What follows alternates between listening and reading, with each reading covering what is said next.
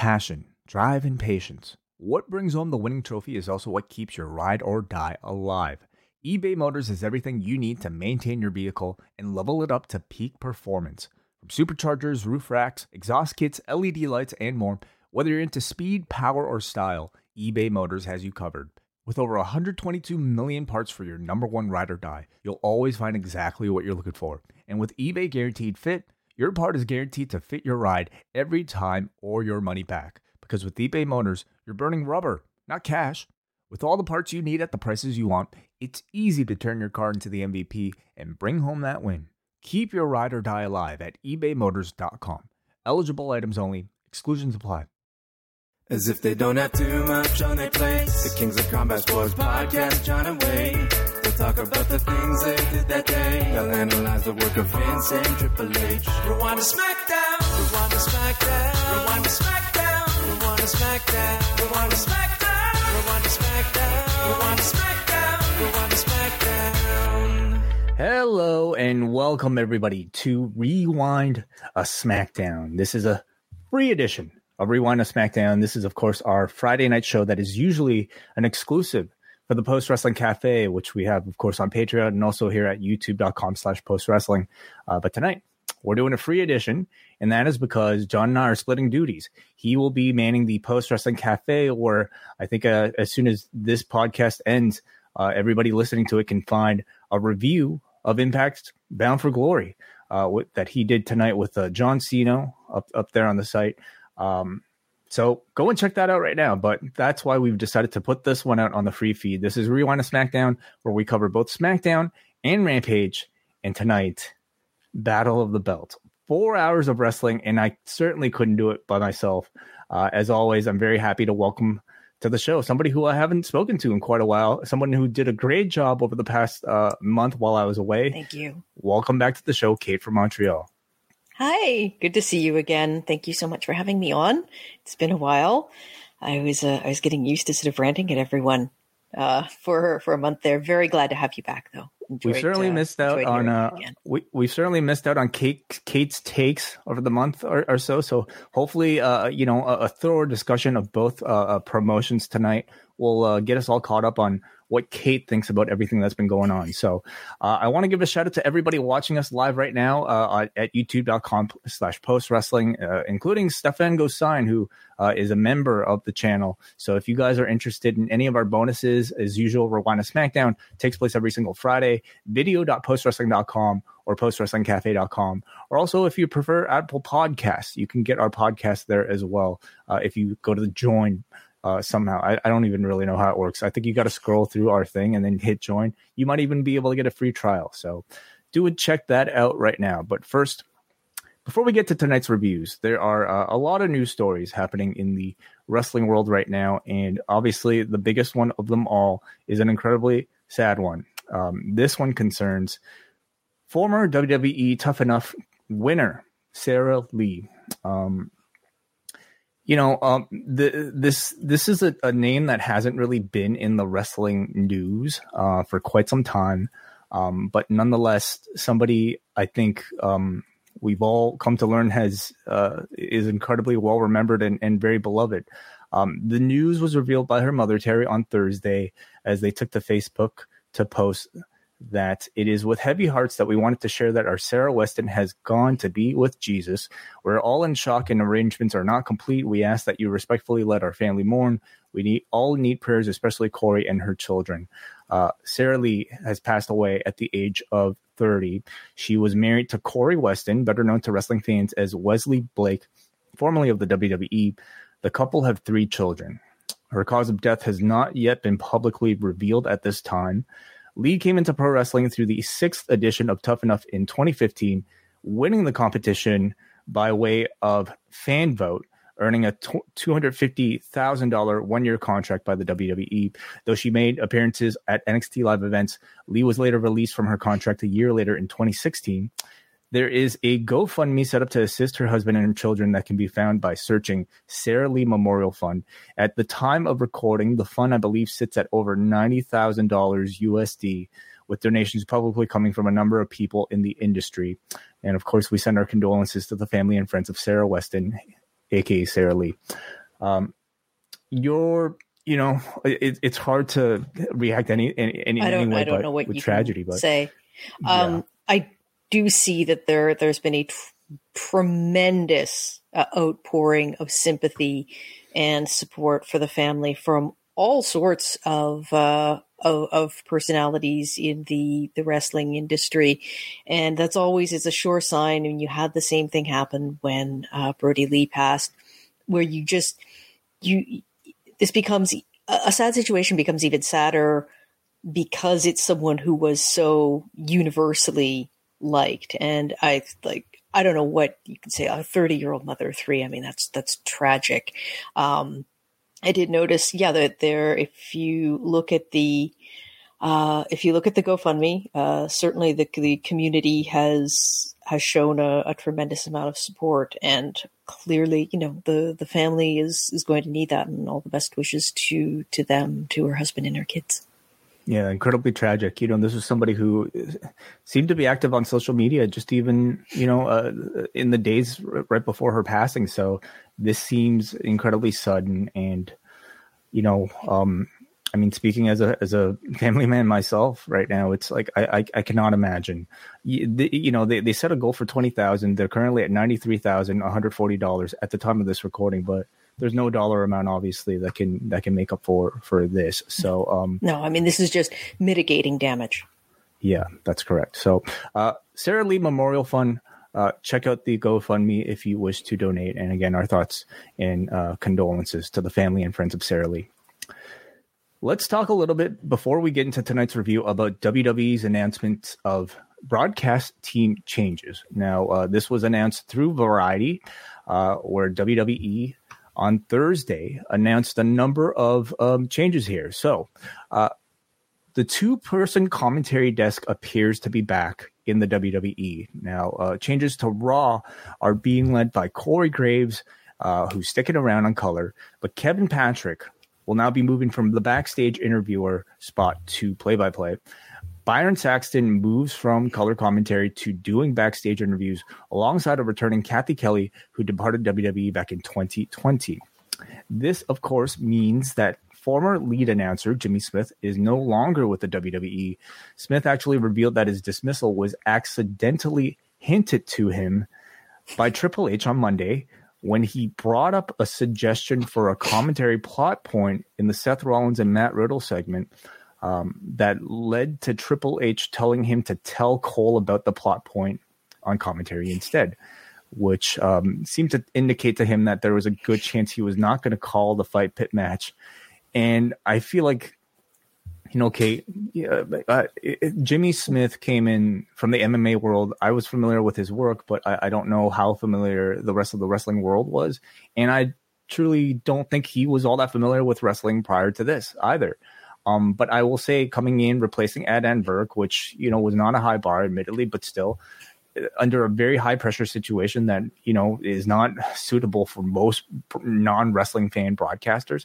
I tend to feel like he did a pretty good job acclimating to it. And in fact, I was quite looking forward to him calling this Fight Pit on Sunday.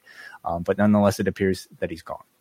I think that's something that a lot of people were. I am probably more typical of just pure wrestling fans who don't necessarily follow MMA. Which is that I was introduced to him as someone who came out of the MMA world, but I didn't really know anything about him. But even knowing that was his background made it sort of interesting to me to see how he acclimated to the world of WWE. Like you, I thought he did it pretty well. And it's true that coming in to replace Adnan Virk, it's not like the bar was that high. But on the other hand, being another person from outside the world of wrestling coming in after Adnan Virk had sort of very obviously struggled and ultimately failed in that position, I think there was a lot of pressure on him to perform at a higher level. And I think he did that. Yeah, this does seem like a very odd time to let him go, just because I think if there is one match where he could have added an interesting extra dimension, it's this Fight Pit. The Rollins Riddle match that's coming out tomorrow. I suppose, like, I mean, it's a season premiere. They probably, earmarked this date to make all their changes, and maybe coincidentally, it just happened to fall right before, the match that he seemed to be most, which is suitable for. Which I absolutely understand, but the season premiere is completely their thing. They could have had the season premiere next week. There's no season premiere because there's no season. It's 52 weeks a year. So it was their call to say that this was the season premiere. Me personally, actually, I would have said that having a season premiere follow a pay-per-view is maybe the way to go, but they didn't ask me. They never do. That said, it's clearly their call. They want to make some changes. We shall see. I would not describe any of these changes as drastic or earth-shattering. These are all voices that are familiar to. Yeah, before I get to maybe some of your overall thoughts, let's finish some of the changes here. Because on SmackDown, as we will discuss, Wade Barrett moves up from NXT to become the new color commentator alongside Michael Cole, while Kayla Braxton and Megan Morant continue to handle backstage interviewing duties. This also means that Booker T will now be joining Vic Joseph on NXT, doing commentary for that. So Booker getting another full-time role here on the commentary desk. This news is followed by a lot of speculation from the audience wondering, well, what about Nigel McGuinness, former NXT commentator Nigel McGuinness, who as of late has been doing commentary on NXT Level Up. PW Insider reported today that Nigel McGuinness has unfortunately been released from the WWE. McGuinness had been with the WWE since 2016 and was a former commentator on NXT before being furloughed by the company in 2020. He returned to NXT UK in September of that year and was currently a part of the commentary team for Level Up, formerly 205 Live. Nigel obviously very beloved, and from what I gathered, publicly, a lot of people seem to like his style of commentary, seem to be pretty well regarded while in NXT. But for whatever reason, never got the call up. And when this opportunity arose, didn't seem to, they seemed to be, accept the fact that they probably were never going to call him up. I think that the most surprising thing about that is that if you're looking at the sort of new era, which we were formally introduced to tonight, now that Triple H has taken over, if you were to identify someone who really embodied the Triple H standard of programming in terms of commentary, you're looking at Nigel McGuinness and Mauro Ranallo. I think clearly Mauro Ranallo's not coming back, but it did surprise me that Nigel McGuinness was not then promoted to promoted, whether he was not retained. I think that he's very good on commentary. I think that he is able to thread a very neat path between being the over-the-top heel commentator and the sort of like antagonistic but useful heel commentator, which is what I tend to prefer. I'm not sure what the issue is there, but the most surprising thing about this to me is that I would have thought, with Triple H clearly promoting and retaining a lot of the people that he sort of shepherded through NXT, I would have expected Nigel McGuinness to be part of that group. Me as well. At the very least, moving up back to NXT while Barrett was taking this, moving up to SmackDown, perhaps. I feel maybe. I mean, we never will really know the exact reason why, but clearly somebody in there didn't necessarily think his voice or style of commentary was suitable for whether it be Fox or if you're not going to be on Fox or Raw, what is the point of putting somebody on NXT? I guess to me, I much prefer his commentary to Wade Barrett. So that's not necessarily a knock on Barrett. People will have their own preferences, but I think that he is much more capable. As I said, Barrett tends to be much more just the sort of straight up antagonistic, adversarial commentator, which is something that I have limited patience for. The same thing with Graves. I think that McGuinness is a little more nuanced than that. And again, a lot to offer, but my tastes are not the same as other people's, evidently not the same as Paul Levesque's. And we will get your thoughts on Wade Barrett's commentary debut on SmackDown a bit later today. First, let's move on here and let's talk about Saraya. Saraya, according to Dave Meltzer of the Wrestling Observer newsletter, has been officially cleared by AEW's doctor, Dr. Michael Sampson. Now, this past Wednesday's Dynamite, of course, saw her get physically involved in an angle with Britt Baker after Baker teased in character that she heard that she was not cleared.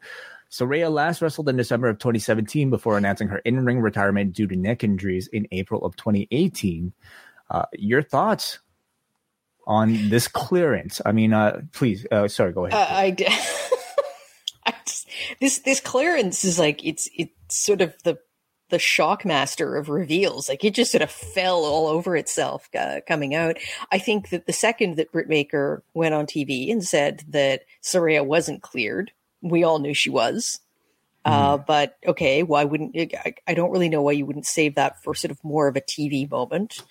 But it's one of those things where you're just going to sort of believe the opposite because it seems likely, because it's pro wrestling. I think that then having this leaked out to the media is almost even worse. Like, it's just sort of allowing people to find out in a very soft, non-dramatic way that apparently she's cleared, but like, why wouldn't you make a bigger deal of that? Yeah, I mean, John and I would like to know that she is healthy enough to make a return to the ring, because I know that's what she really wants. I don't think that this has come out in a particularly effective way, and AEW is a company that needs to be doing things more effectively than they have been.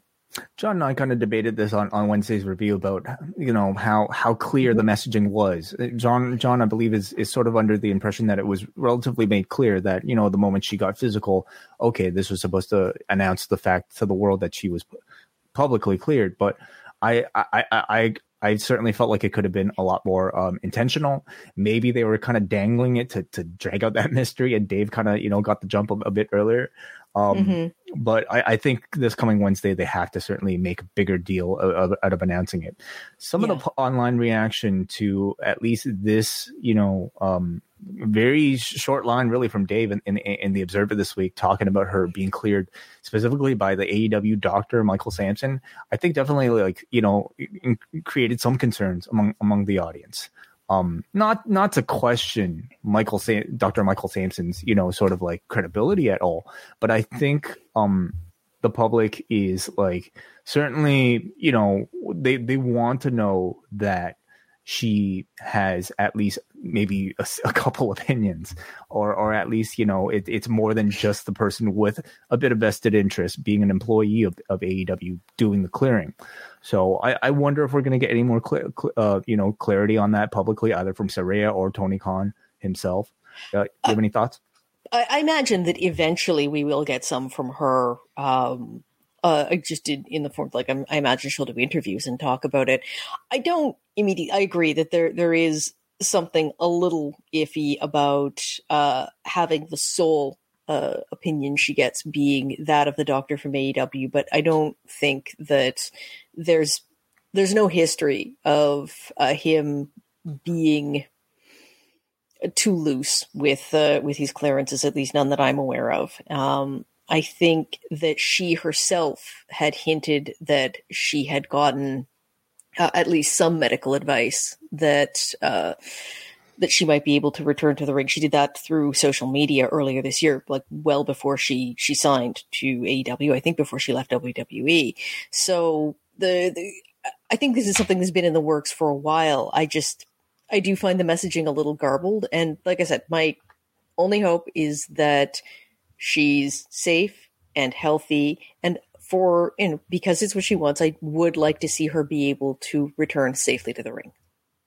Our last story before we get to tonight's reviews: Jon Moxley has signed a 5-year extension with AEW. This was just announced tonight via a press release from Tony Khan and AEW that says that Jon Moxley has signed an extension that'll take him through 2027 with the company. It also expands his responsibilities to now include mentoring and coaching talent. The most interesting thing about the statement appears to be a line that says, Moving forward, Moxley will work exclusively for AEW and its international partners, including New Japan Pro Wrestling, where he is a two-time IWGP US Heavyweight Champion. Exclusively for AEW and its partners being sort of the key word here.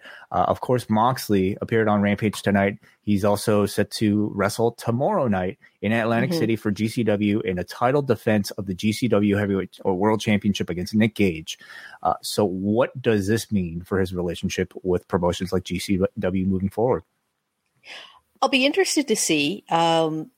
Aside from GCW, he's done a number of other smaller indie shows, and I would imagine that Tony Khan is going to try to rein that in a bit. Not because I think that he wants necessarily to restrict where his talent goes. I think he's been pretty open about that. But when you're running weekly TV, there's always the risk that your performers are going to be injured at some of these shows. Especially this guy. With his style. And with his style and the matches that he's likely to work. I think that if I'm Tony Khan, with the number of injuries and with the number of absences that AEW has had to make up for in the past year or so, I would be starting to get very cautious about where my big names could go, and locking him down. This is a company that needed a win this week, and this is a big win. Locking him down for that long is a major statement. It's interesting, the comment about him taking on a sort of mentoring and coaching role, because you almost feel like that's formalizing something that has been going on anyway, because certainly he has the reputation for being this locker room leader, and at a time when the company very much needs such a person. So he is probably the best person they could make this announcement about.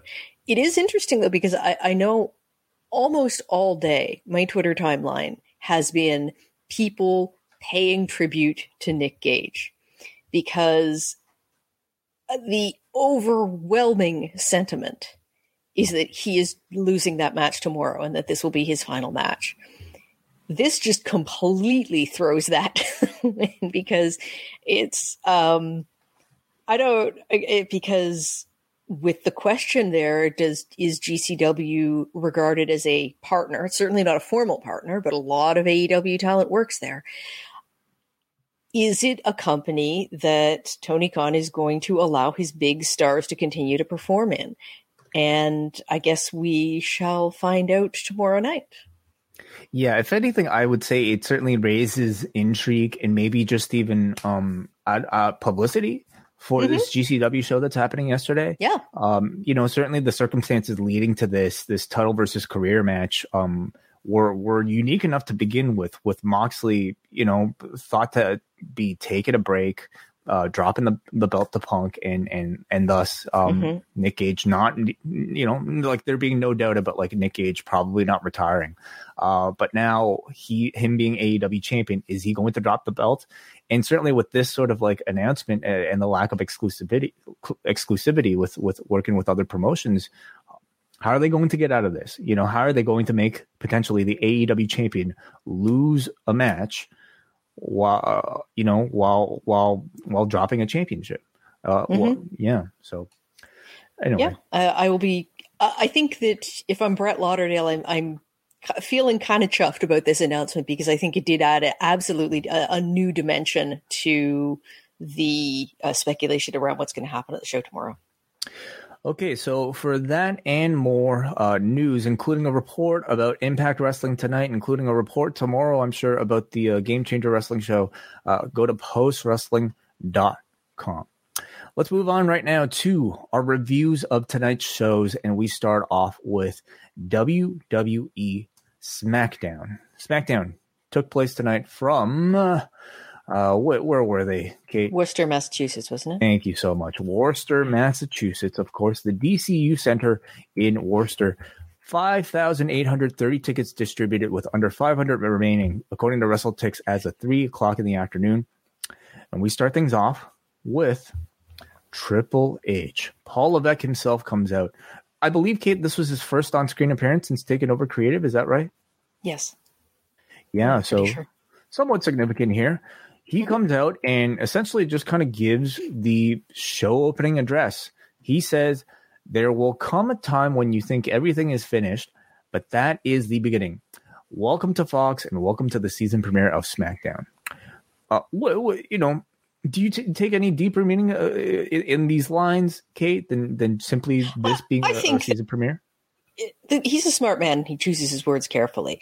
I think that clearly he probably thought that his time in WWE was winding down for health reasons and also just because of the direction in which his father-in-law was taking the company.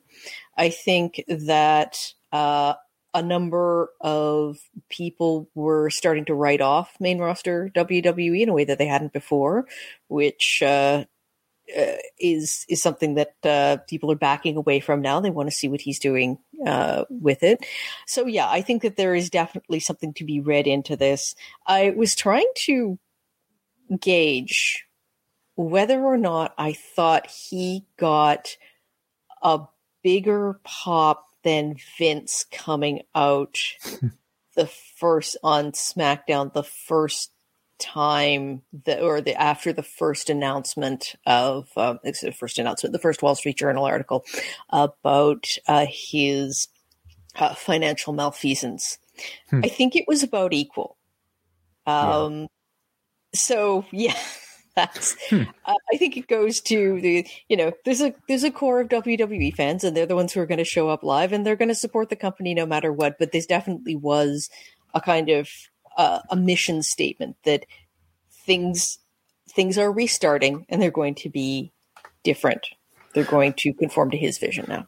Well, in both of those cases, certainly the Vince thing was a much bigger story in the mainstream. However, at least on that night, I suppose I still personally questioned how aware much of the audience that was in attendance were of at least the details of the story and what exactly they were cheering for. Maybe they were, and they were just so blinded by the man's sort of aura that they continued to cheer him anyway. Certainly Triple H has that, I think, though, to probably a lesser degree than Vince. But, I guess my question for you, Kate, is they've never officially acknowledged, or have they actually? Because he was in charge of press conferences. I was going to say, have they ever officially acknowledged Paul Levesque's new role as sort of the head, for all intents and purposes of creative? No, but WWE? Because they really haven't acknowledged a functional role there in the same way. I mean, you had Vince McMahon, but who was presented as Mr. McMahon, the character, the CEO of WWE and Titan Entertainment. It was never presented as just something that he did as a job, even though clearly that's what it was. So Triple H, I think, has. There is a large segment of the fan base that understands that he has a role, that he has a role there, and that he is serving in a professional capacity. But they're also welcoming him in terms of the character, like I said, the NXT Triple H, who I think a lot of people are, for various reasons, very attached to, and that was what we got tonight. So perhaps in sort of this ongoing, anytime there's something big to announce, maybe certainly for all the season premieres, maybe we will continue to see this sort of Triple H opening address, much like he did for NXT. Yeah. So we have Michael Cole up next, welcoming Wade Barrett to the commentary team. Your thoughts overall on Wade Barrett's performance tonight, Kate? I'm not a huge fan of his commentary. I thought that he was fine. It wasn't distracting. I find him much in the same way Corey Graves is, although not to the same extent. I find him kind of obstreperous, and that he can distract from what's going on rather than enhance. I didn't find that too bad tonight, but so he's fine. My expectations based on what I've heard from him in NXT were fairly low. I like Barrett for a WWE voice and a WWE role. And I say that because when I'm listening to WWE commentary, I sort of have a different idea of what the function of a WWE commentator should be. I know I'm not going to get a Mike Tenay. I know I'm not going to get an Excalibur.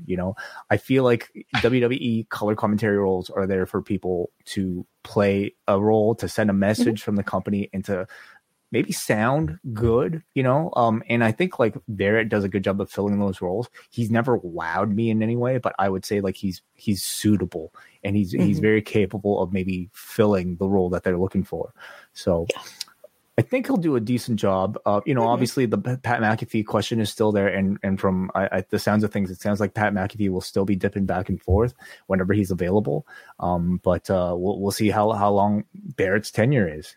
Well, I think that when you're announcing all of these changes too, like this is all being tested. I think this is something that they probably have. McAfee will not be back before the new year, as I understand. So they're going to test this out for however long it is, a few months until then, see how it goes. And then when he comes back, they have the opportunity to adjust if necessary.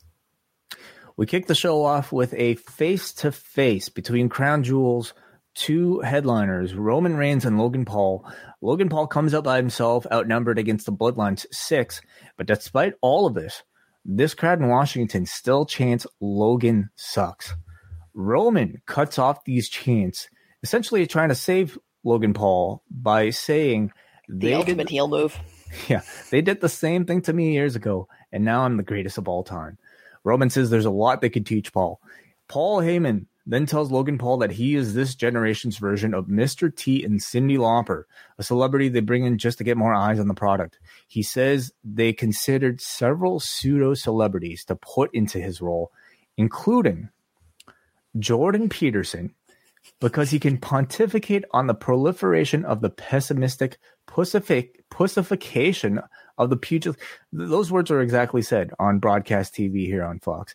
He then brings up Ben Shapiro and Andrew Tate as other candidates. He says none of them would have had the balls to face Roman Reigns. Did not expect any of those names to be brought up in My Wrestling TV tonight, Kate. No, they know their audience. And these are very much people who I think are, I imagine that people in executive positions in WWE have a certain amount of admiration for these gentlemen. And so, why not? They expect that there's a good portion of their audience who will know who they are and who follow them regularly. And I think they're probably right about that.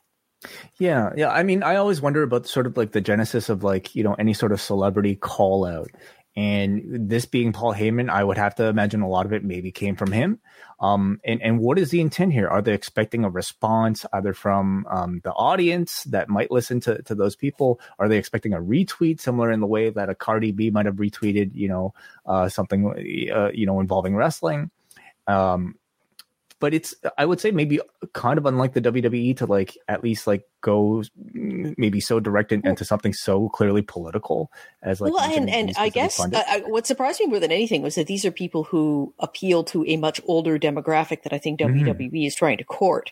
Yeah, and so it surprised me only in that sense. But I just genuinely think that it's knowing their audience.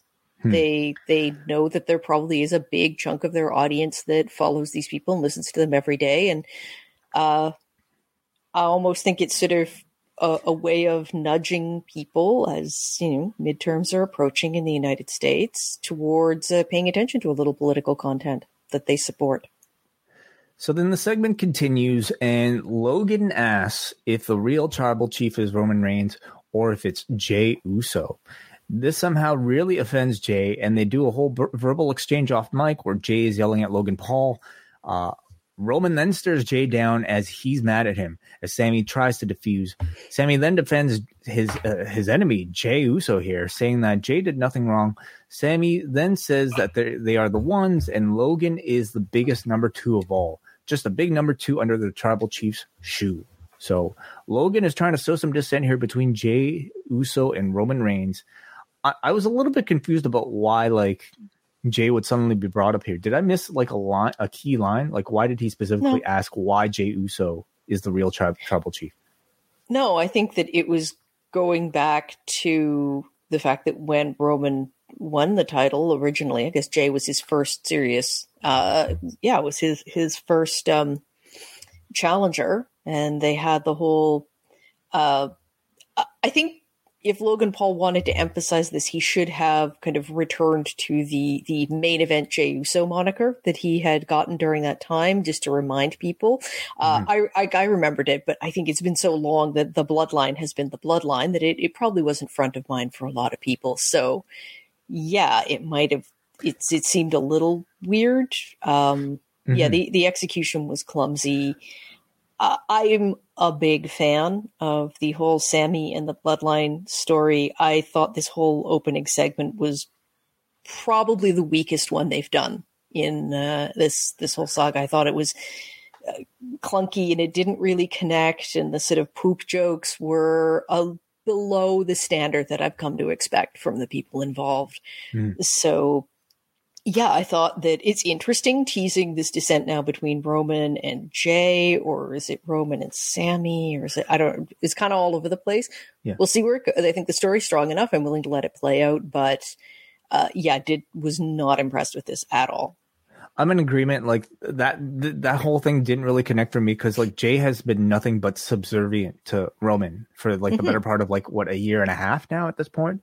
So for Logan suddenly, I think longer than that. Yeah. So for Logan, I think it's probably close to 2 years. It felt really out of nowhere for Logan Paul to try to use Jey as some sort of like, I don't know, pawn in his scheme to suggest that he might be. It kind of made it seem like Logan Paul hadn't watched WWE in a couple of years. Perhaps, yeah.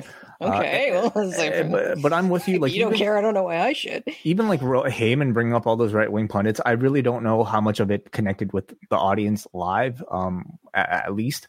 So I would say overall, one of the weaker Bloodline segments here. Ricochet is taking on Solo Sikoa in our first match. The match starts and Solo is quick to slow Ricochet's pace down here. Let me just bring this up here on the screen.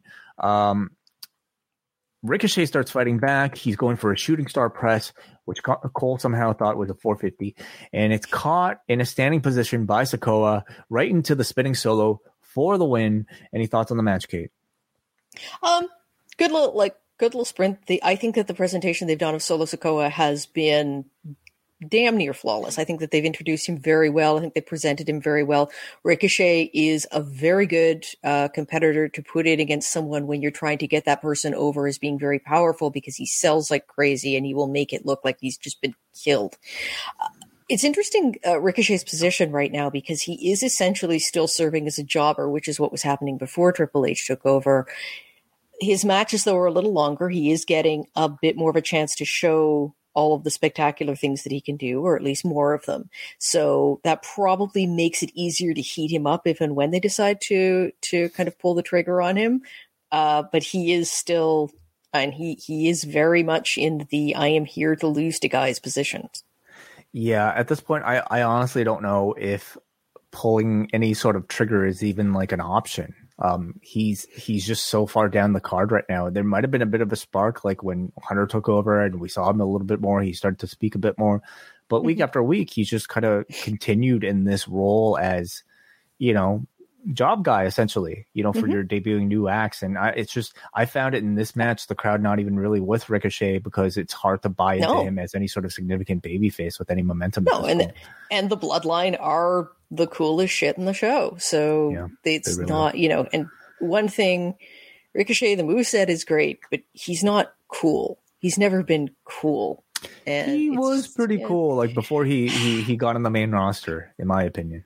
Like, okay. He's cool with you just let him wrestle and don't ask him to do anything else. The character has even if you sort of ignore the struggles he's had on the mic and with promos, the presentation of the character has never been anything but I can do some really spectacular moves, and that's that can be enough. It was enough on NXT, but it's clearly they've damaged him so much at this point. So I'm glad to see him getting more of an opportunity to show what he can do, but he is still very much like I said, in a jobber position.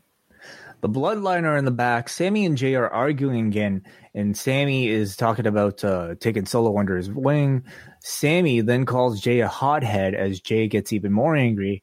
At this point, Roman interjects and says, Sami, you're right. Jey is a hothead. We've been dealing with this our whole lives.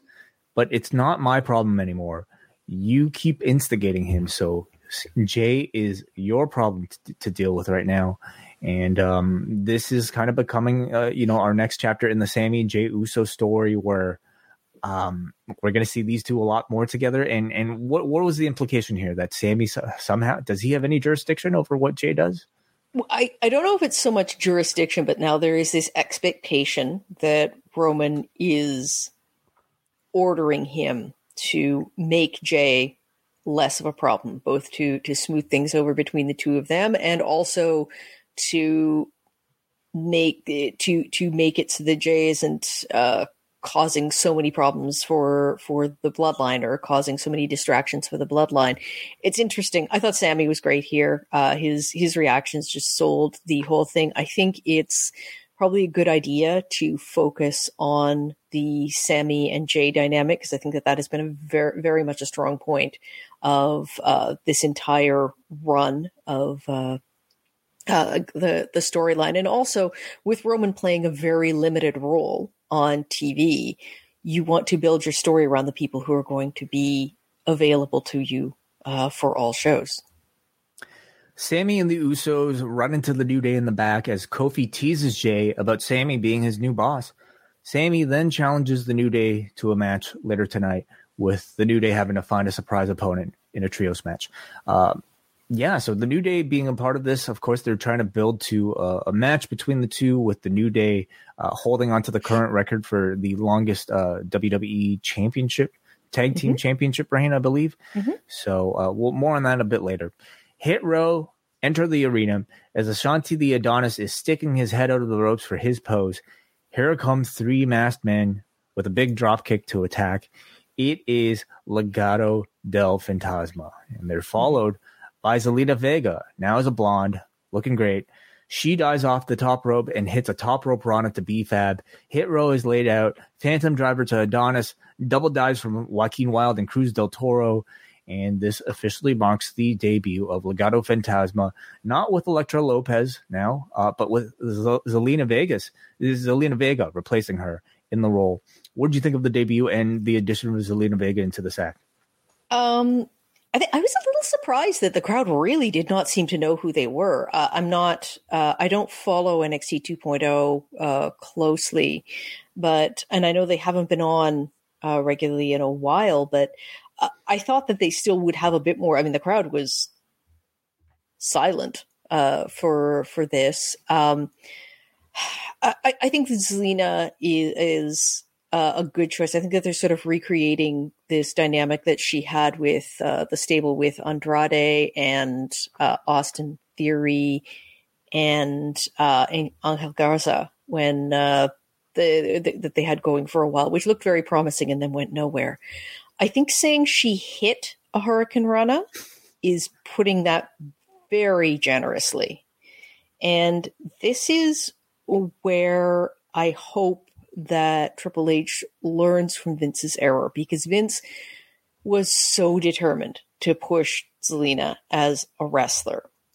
And there is a big difference between someone who can wrestle a match and someone who can do cool-looking one-off moves.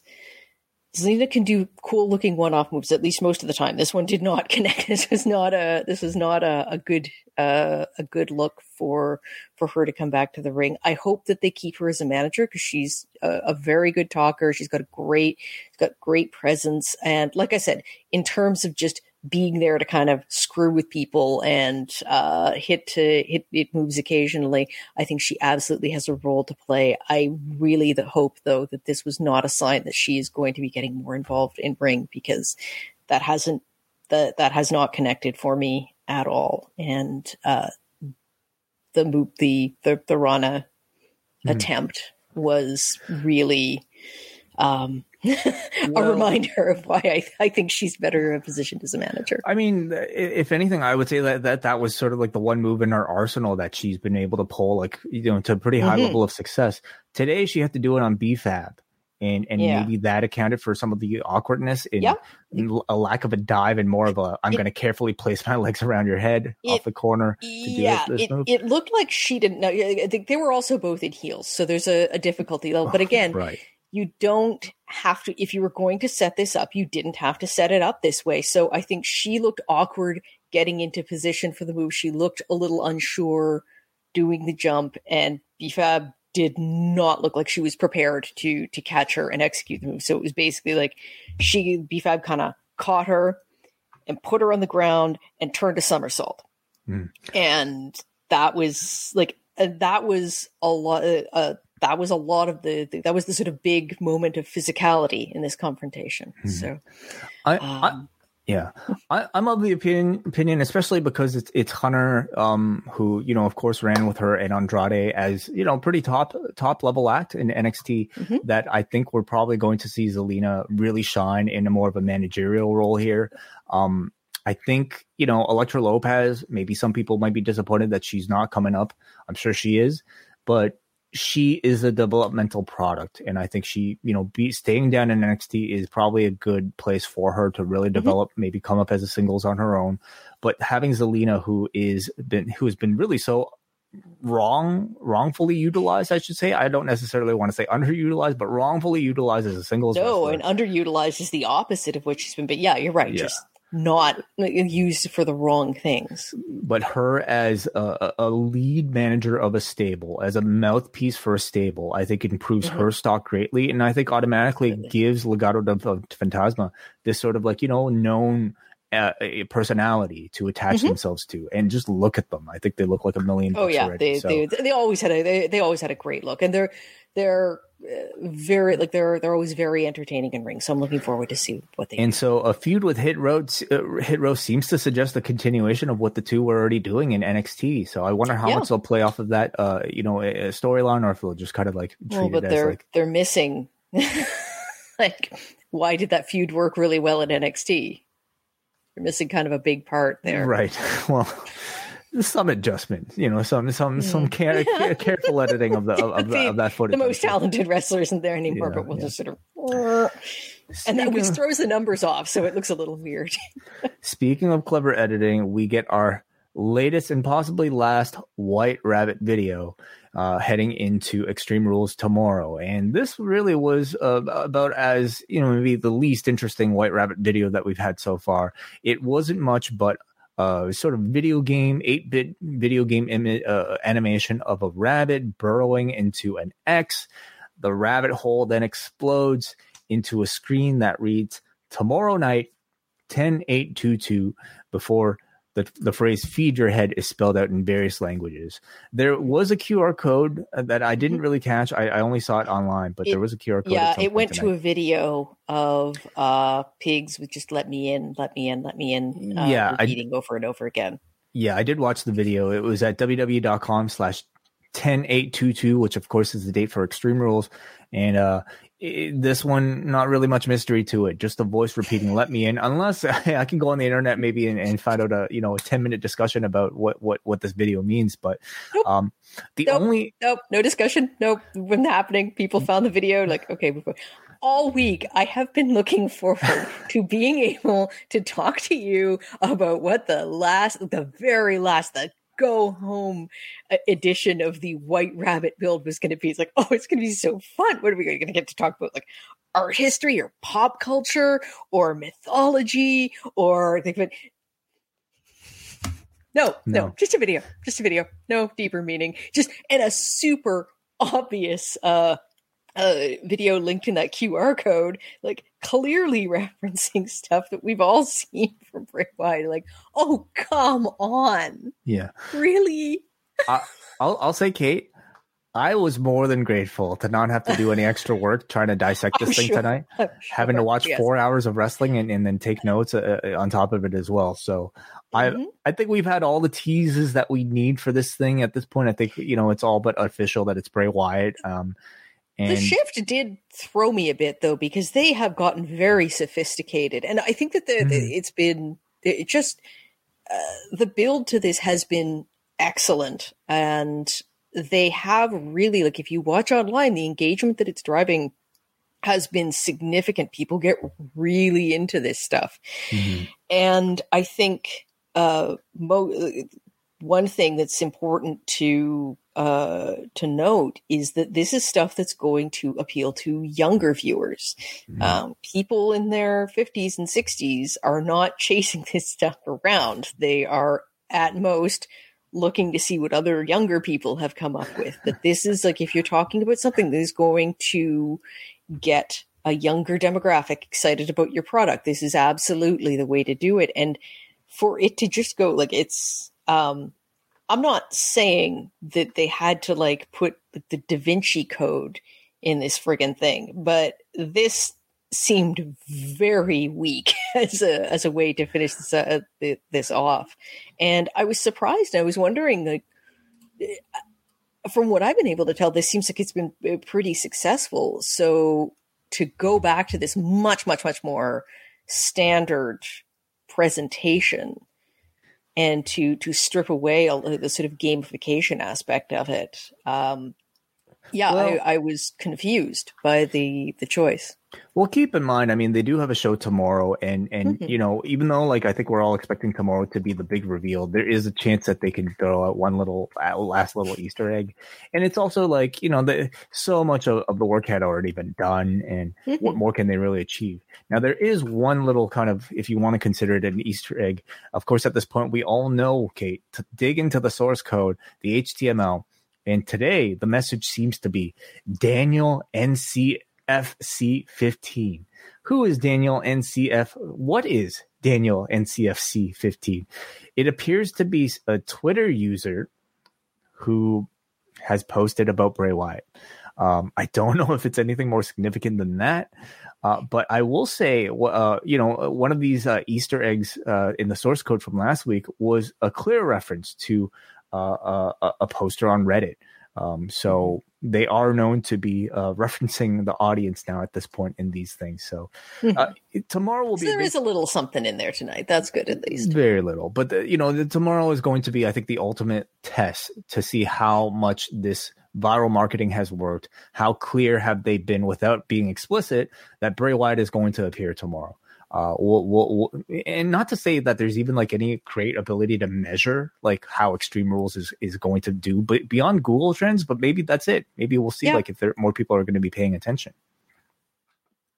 And that is a valid form of measurement. And in the absence of being able to chart things like pay-per-view buys or Nielsen ratings, then Google does become a major way of evaluating the success of a marketing campaign. Last thing on Bray, tomorrow at Extreme Rules, if you're going to have to predict maybe a match or a segment in which he'll appear, what would you guess? I almost think that he is going to come in separate from any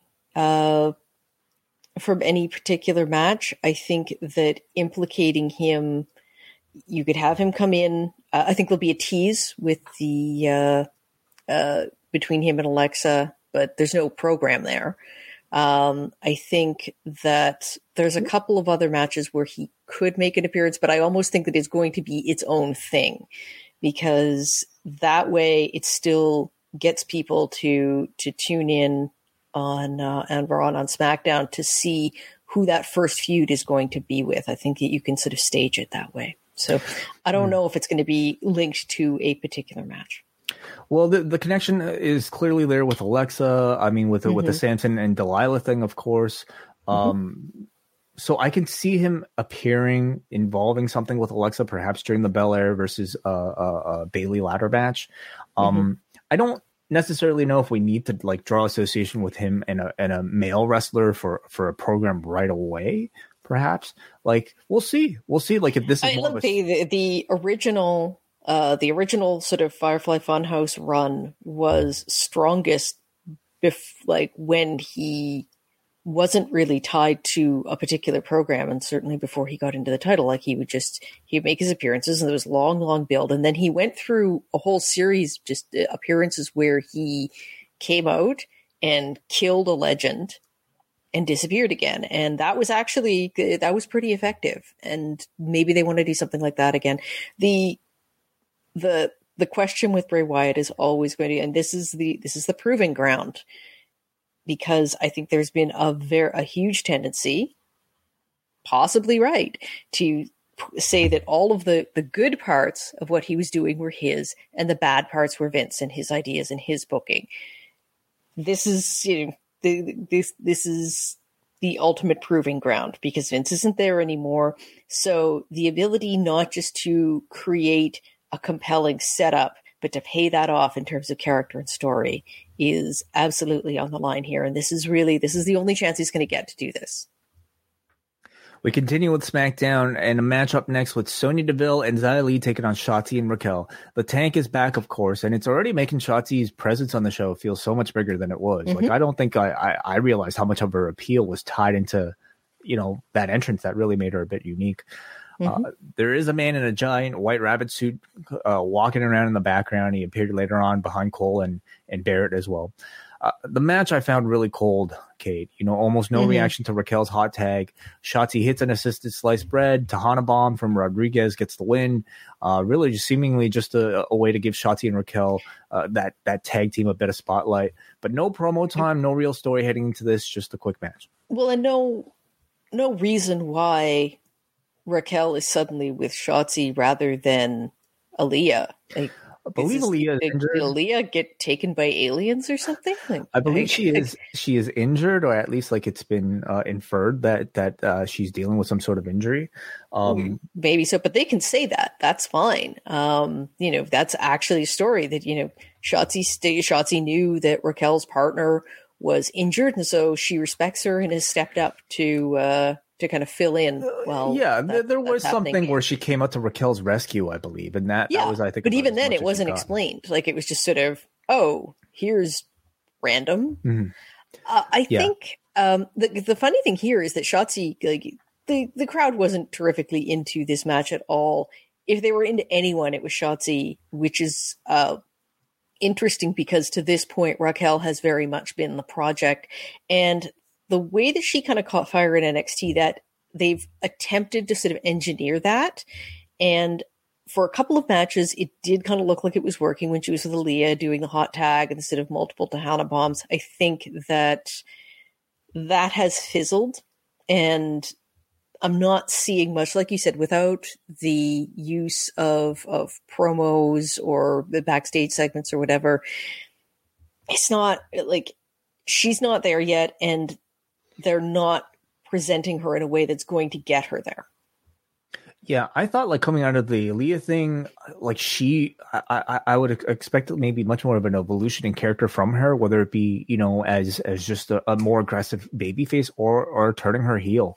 I don't know if Aaliyah being out suddenly nixed that thing, but they're trying to run with her as this, pretty put together tag team with Shotzi, and she's just seemingly reverted back to being smiley babyface. So yeah, and they don't seem like a sort of, there's some I think with she and Aaliyah, they did have sort of just even in the way that they presented themselves, they had a certain amount of personal chemistry.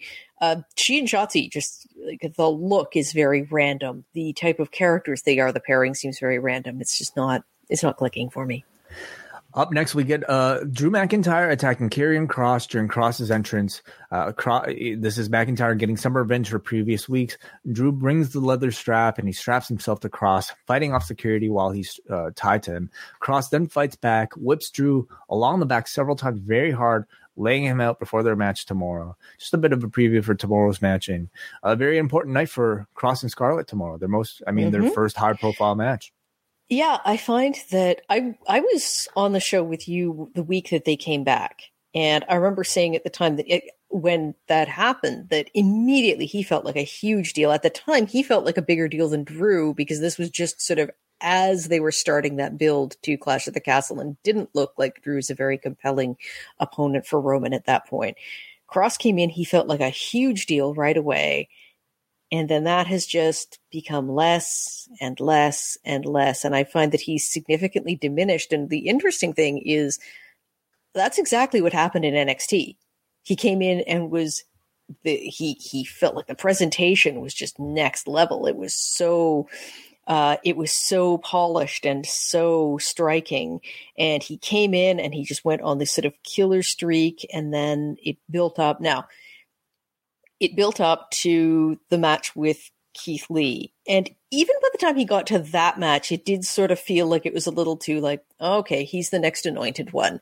Then, of course, he got injured. And when he came back, he never had that luster again. So I find that the same thing is happening here. So he really, really needs to have a no pun intended, killer match with Drew, because I think in the absence of that, it's going to justify what I think the reaction that a lot of NXT fans had to him at the time, which was they turned on him. They did not find him that interesting towards the end of his run, and it's a lot of pressure on him, and good luck, because I think that he is already sort of faltered from when he made his reappearance. The next thing we see on SmackDown is a Viking Raiders teaser. All we really see here is this shot of two shields, of course, the Viking Raiders shield and the back of somebody. And all you hear are, a bit of a script. You hear somebody say Valhalla awaits. It is the back of what appears to be a female Viking. And this seems to all but confirm the return of Sarah Logan to the WWE. I've been very critical of the Viking Raiders, like non-in-ring content throughout their entire WWE tenure. And unlike almost 90% of that stuff, I thought this actually looked and sounded really cool. I agree. I thought that the visual presentation was very striking. It's a sort of character or gimmick where less is more. You don't want them talking a lot, because as soon as you start talking, it starts to sound very, very silly. But if it's the visuals and a few sort of well-placed words, then I think it's much more effective. They've given this gimmick like so many restarts. Somebody back there must really love Vikings in order to try so many attempts at trying to push them. And they're an incredible tag team, of course, but you're absolutely right, Katie. It's always been the presentation of somehow making them feel less like LARPers and more like, just a devastating, violent group, which I hope they're finally able to nail this time around. So we shall see. Sammy and the Usos take on the New Day, and the New Day introduce their tag team partner, Braun Strowman. The Usos, of course, as I mentioned, are inching closer to that all-time record behind Demolition and the New Day themselves right now. The Usos are mad at Sammy for getting them into this situation. They aren't getting along at all at the start of the match. Sammy, in order to try to throw an olive branch, tries to serve Kofi up for Jay to attack. But despite all that, they still can't get along, giving Kofi an opportunity to hot tag Strowman. Jay and Sammy are still struggling, are still arguing around the ring as Braun bulldozes both of them onto the announce desk. New Day hit their backbreaker double stomp combo as the New Day pin Jimmy Uso, likely setting up that title challenge and their chance to defend their all-time longest reigning record. What do you think of the match, Kate? I thought it was fine. It was it's almost, these are teams who have been kind of undone by the fact they've had so many very good matches. It's like, oh yeah, it was good. Big surprise. Wow. This one, though, was all about the story that was going on in the background. If what happened in the ring really was of very little consequence. The one thing, though, that stood out to me was how immensely over Braun Strowman continues to be since his return. I mean, to say that he was the hot tag is to grossly undersell that reaction. So clearly they are onto something. They've presented him well. It's interesting because they've shown him as being a bit more of a very serious character since he's come back. Pairing him with the New Day invites you to see that kind of jokey side of him. They didn't play it up by any means, but it's just the New Day are such sort of fun-loving characters that even putting Braun with them kind of it's a slight shift in presentation. I got the sense that tonight was like more of a one night only thing because like the New Day needed that big pop of having the like default giant to like, surprise and the heels. I don't think they went down a road that they are now bound to by any means. Yeah, I love the idea of like the New Day trying to defend their streak. I suppose I wish that they put more focus on building up the New Day prior to this to make them feel like more of a focal point, like they actually have a chance of beating them. And maybe, I believe they have a couple weeks. Maybe they could still do it. But I mean, at present, I just don't feel like the New Day are enough of a presence on the show for me to feel like they have any sort of chance. But let's see what story they can tell in a short amount of time. In the back, Max Dupree has laid out Masse and Mansoor with the chair. He's telling Maxine never to call him Max again. He says he gave them something great and they turned it to trash. He's no longer Max. He knows who he is. He is who he is, and that is L.A. Knight. So the transformation is complete.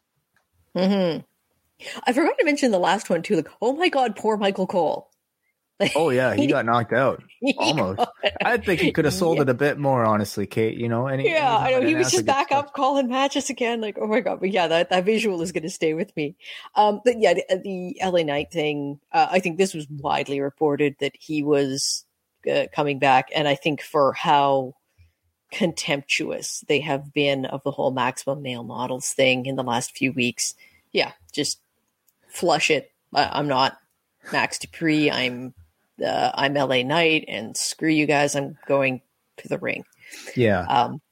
I was actually kind of interested. This bails them out of another conundrum that I thought they were going to get them in, which is they do normally feature Mansoor or Mansoor very heavily in their Saudi Arabia shows. Oh yeah. And I think sending him in there with that character, which is very obvious. I mean, not explicitly stated, but very obviously coded gay, and which anyone could pick up on. I think that would have could have put them in a sort of an interesting position doing a show there, where they have depended on him to get that sort of hometown kid reaction in every show. Something tells me Mansoor is not going to be a part of Crown Jewel, nor the Maximum Male Models. So that's sort of my thinking at present. And we probably, I don't know if we'd see Mansoor, in the Saudi Arabia event until he ditches the gimmick. So no, I don't. I can't see them. It's just inviting a tremendously uncomfortable reaction. Mm-hmm. So LA Knight is back, everybody. Next week, we've got Kofi Kingston versus Sami Zayn and the aforementioned LA Knight taking on the aforementioned Mansoor. And then we have our main event, Sheamus versus Gunther, number 2. I thought throughout the entire show, Kate, they did a tremendous job of building up to this match so that by the time you got to it, the legend, I think, of that Clash at the Castle match, I thought they did a really good job of promoting. They were showing tweets all day from Bret Hart, Shawn Michaels. In the short amount of time, I feel like, even though Clash at the Castle might have been off of many people's radar, I thought they did a good job of building it up to make you feel like this was a special match tonight. Mm-hmm. Yeah, so, I agree. So Sheamus versus Gunther 2. They go to commercial break soon after the match begins, and when we return, Gunther is already bleeding from the mouth. Sheamus has a blistered chest. The both of them are drenched in sweat. This is the one time where I wish SmackDown had picture-in-picture so I could pay more attention. Gunther exposes the turnbuckle. I wanted to see how we got to this point. It's like something went on. It's like a cartoon where they're fighting in like a big cloud of smoke, and then they appear, and it's like all of a sudden the fight's over. So Gunther exposes the turnbuckle and pulls Sheamus's chest into it. We get another commercial break. A ton of chops from Gunther, followed by strikes from punches from Sheamus. At one moment, Sheamus just pauses in the middle of the ring as the camera closes in on his just mangled up, bleeding chest at this point. Sheamus then does his 10 beats with Gunther on the top rope, lays Gunther on the second rope for another 10 beats, and finally on the bottom rope for another 10. These are, moves that that we've seen Sheamus do for an eternity now, but now as a babyface act, it's really working. Sheamus then hits his avalanche white noise, but Gunther kicks out at 2. There are "this is awesome" chants. They're certainly hitting that exhaustive war of attrition feeling about this point. Powerbomb from Gunther for 2 as Gunther continues to focus on the weakened neck of Sheamus, diving knees. Sheamus then applies the cloverleaf as Gunther taps twice. The audience explodes, but for some reason the ref does not call it. Now, this was certainly not a mistake. Somebody like Walter or Gunther is not tapping out of a mistake. Now, Cole explained it by saying how the referee considered him reaching for the ropes for the 2 taps. Is there anything beyond it? Like, is there an official ruling that says you have to tap at least 3 times in order for it to signify? Like, did you read anything deeper into it, Kate?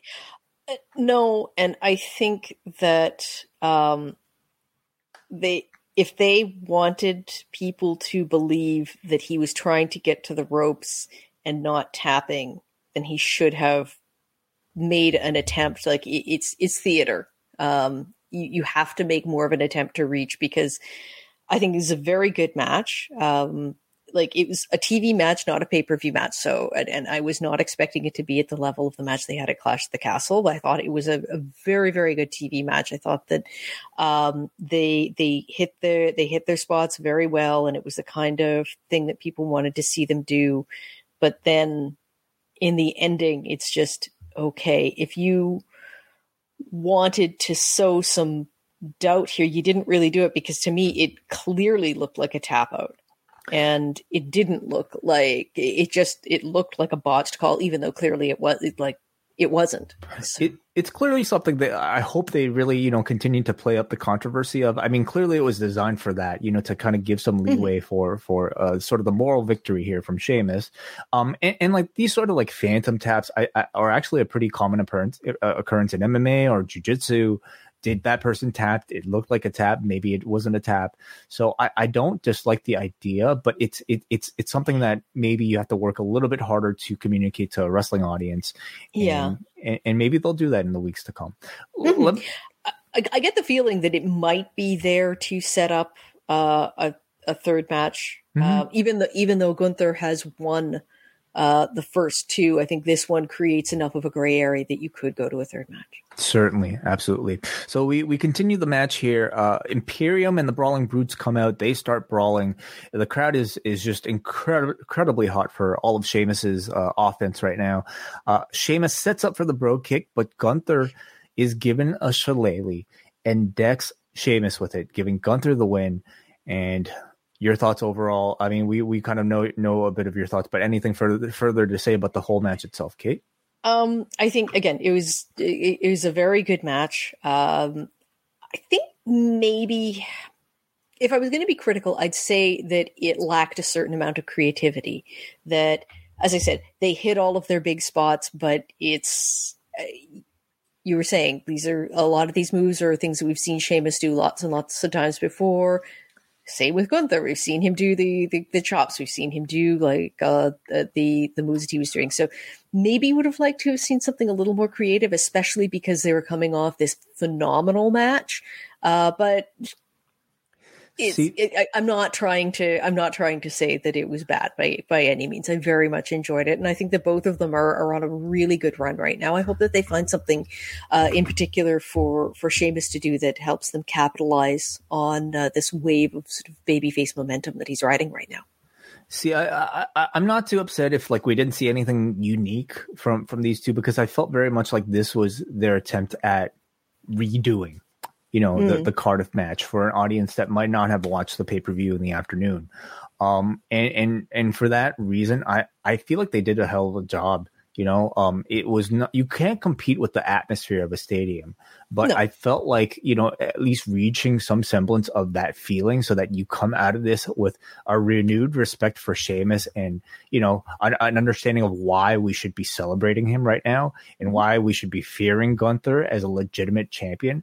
I thought they absolutely achieved that. Now I say legitimate, of course, like I think it was also unique in that like, this man who supposedly feels that the ring should be sacred cheated to win.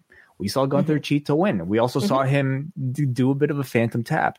So they were certainly like, putting enough in there to protect Sheamus as a babyface. Like certainly he's the project here, but I also feel like Gunther comes out of this as like very legitimate, but also, I think appropriately dastardly as a heel. Well, hypocritical. Yeah. Because as you said, he is betraying this idea that what happens there is sacred. I think when I'm saying like I wish they had been a little more creative is I think that they were coming off a match that was so good. To me, it needed to not just be a recreation of what they did. It needed something a little more to differentiate it, to show a progression, particularly if, as we were just saying, they're teasing a possible third match. So. But yeah, that's not. That's not to say that I had a lot of criticisms of the match. I thought it was very, very good, and I think that both of these guys are doing very well right now. We're halfway through, Kate, because we still have 2 hours of wrestling content to go through. So let's kind of forego maybe some of the general thoughts, and we'll save that for you guys. If you guys choose to call in, just look in the description right now if you want the phone calls. We'll be taking calls as soon as we're done our AEW review here. Let's move over on to Rampage. Live tonight from Washington, D.C., 2,200 tickets distributed with about 1,000 remaining, according to WrestleTix, as of 4 o'clock in the afternoon today. And we start things off on Rampage with the Blackpool Combat Club taking on La Faction Ingobernables. Roosh comes in, and he's immediately calling for Mox to come in with him. Of course, the man who beat him on Wednesday. Moxley is wrestling tomorrow night in Atlantic City, of course.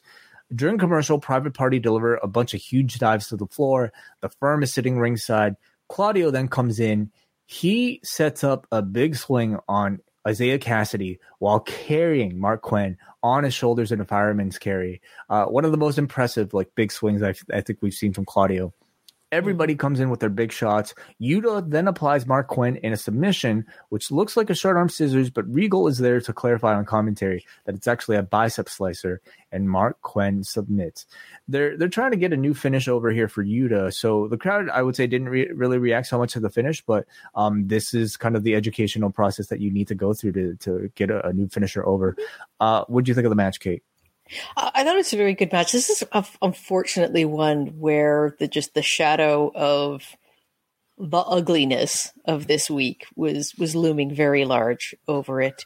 In a way, I think it helps that they had this announcement out about Moxley just before, and I'm sure that this is on purpose, so that it kind of shifted your focus from Roosh and the fact that we're, that Andrade is usually with him, and put it more on Mox. It was a very good, match. I thought that it's interesting that they gave the finish to Yuta, because I thought that very clearly the emphasis was on Claudio throughout the match. That he had the sort of big memorable spots, and the 2-person swing took a little bit literally and metaphorically to get off the ground, but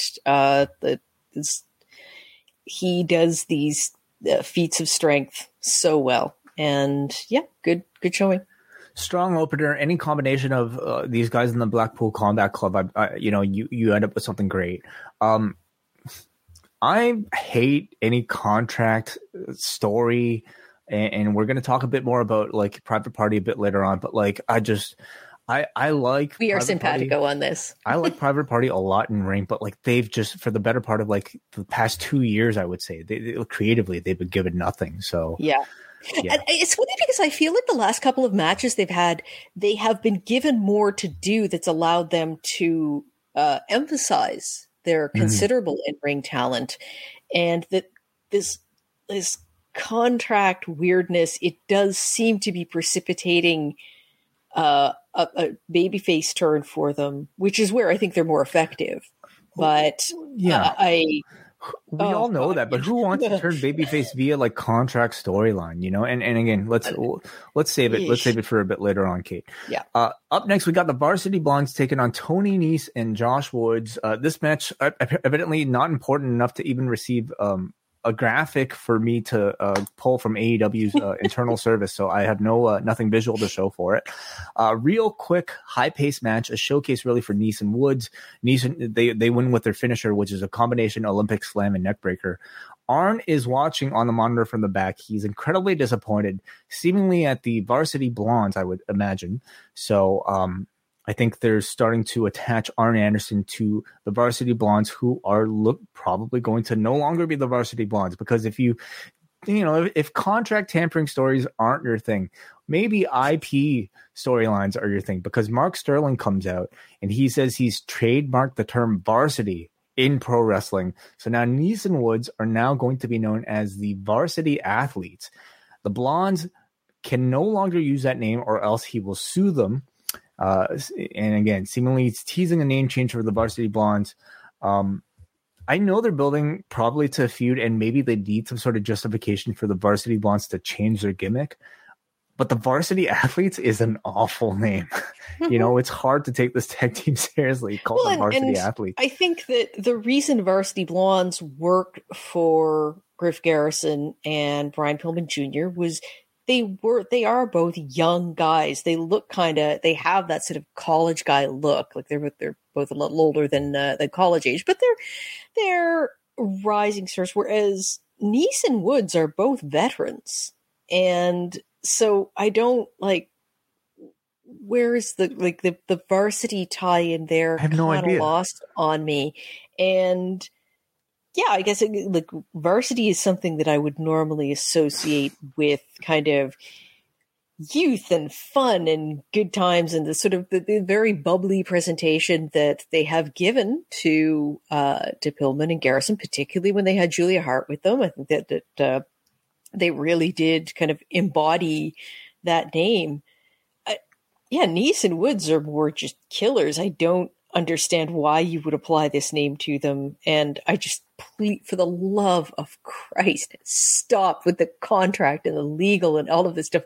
No, you have too much stuff going on in the real world that is tied into this kind of thing that many of us just don't want to think about. And I want none of it on my TV. Because it's not particularly entertaining, and it feels unpleasant because of all of this other stuff circling around the company right now that is unpleasant. Mm-hmm. So the Acclaim then interrupt Mark Sterling, who says his groin has been hurting since being scissored on Wednesday. The Acclaim show up. They're here to make the show watchable. Smart Mark is boring. They're here to save the ratings. They're going to rock him in the face like Draymond Green. And just a little cameo here from the Acclaim. Mm-hmm. They get a big pop. No real other. They are starting to feel as necessary to AEW programming as Mox on some level. Like you're waiting for them to come out. I mean, it's not. Yes, it's a cheeky little reference about saving the ratings and making the show seem relevant, but that's not entirely wrong. You're waiting for them to come out whenever you have an AEW show.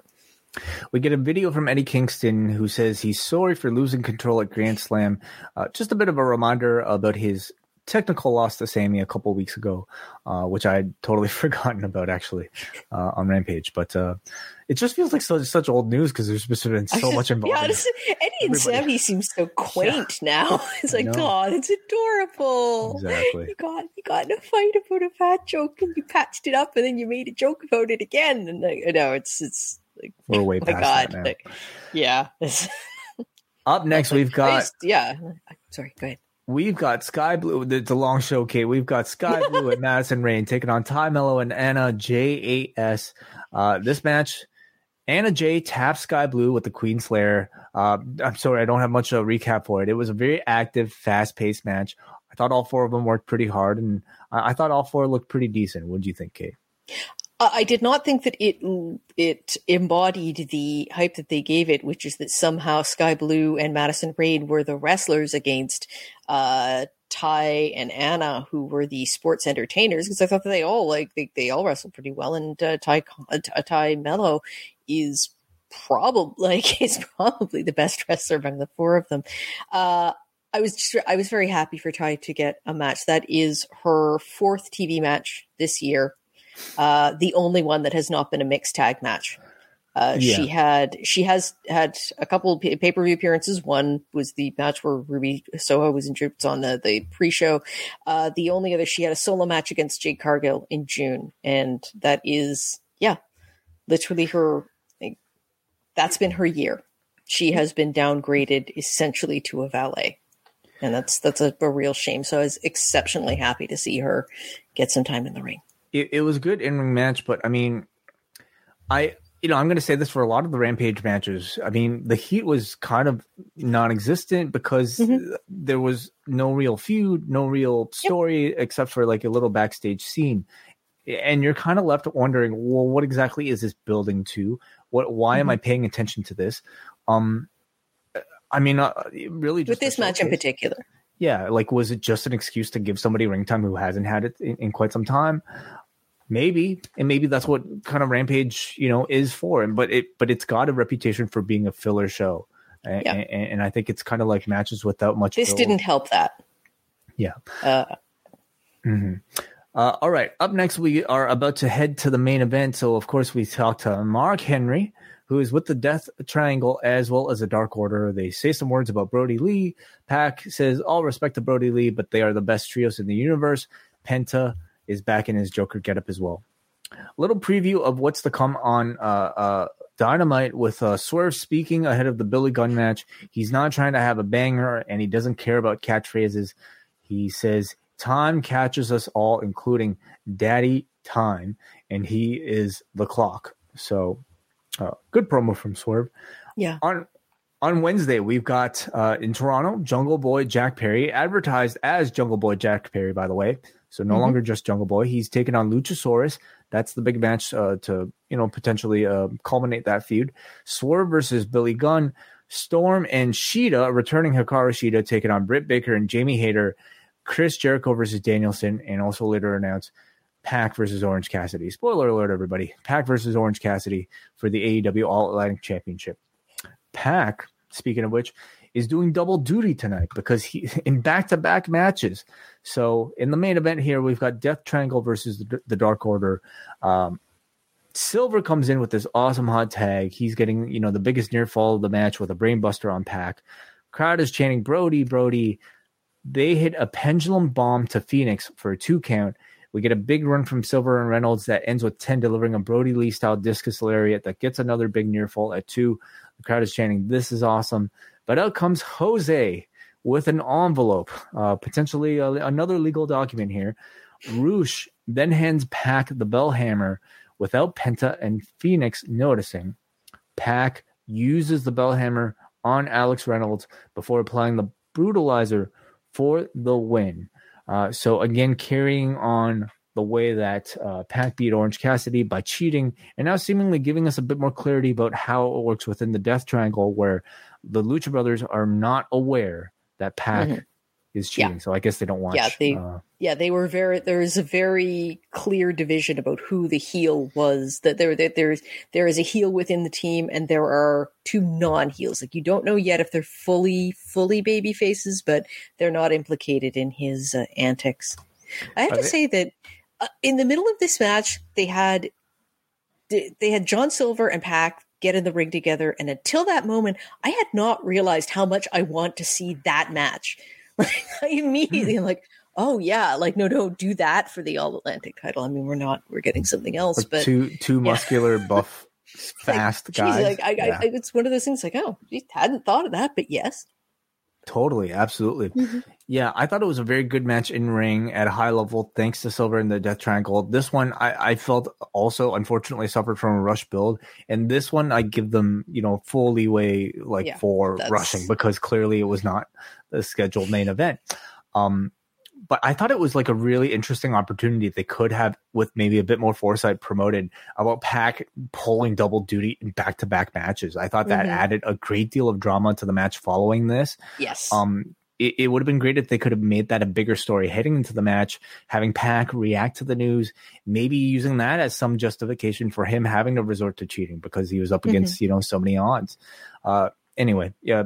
Any other thoughts on the match here, Kate? No, I thought it was a very good match. Thought it was very enjoyable. I think that there is something to be done with the Dark Order where there is this sense that they are the perennial bridesmaids, that eventually you're going to, like, people want to see them get some big win. And I don't know, you can hold that off, but eventually it feels like, you want to see them get something, and we'll see how that develops. We move straight into Battle of the Belts 4 as Pac stays outside to defend the All-Atlantic Championship against Trent Beretta. Pac, now firmly establishing himself as a heel to this audience, is, I felt like some of the matches were a little bit tepid on Rampage. I didn't get that sense at all on Battle of the Belts, man. No, Battle of the Belts, they perked right back up. Yes, they did here, because Pac is wrestling as a full heel, and Trent came out here just full of fire. He, just to take us through some of the highlights, he hits this avalanche brainbuster on Pac, or he takes an avalanche brainbuster, I should say, on his injured neck, of course. Trent then pulls Pac from the bottom corner right into position for a pile driver. They fight onto the ramp as Pac lifts Trent and hits a brainbuster off of the elevated ramp onto a table set up below. Just an insane spot. More punishment on Trent's injured neck as Bryce Remsburg is threatening to call the match off as Trent waves him off. Pac's back is all cut up from the table. Pac sets up the Black Arrow, but Trent gets his knees up. Crowd is very hot at this point. Trent then hits a spear, but Pac gets his knee up to block that.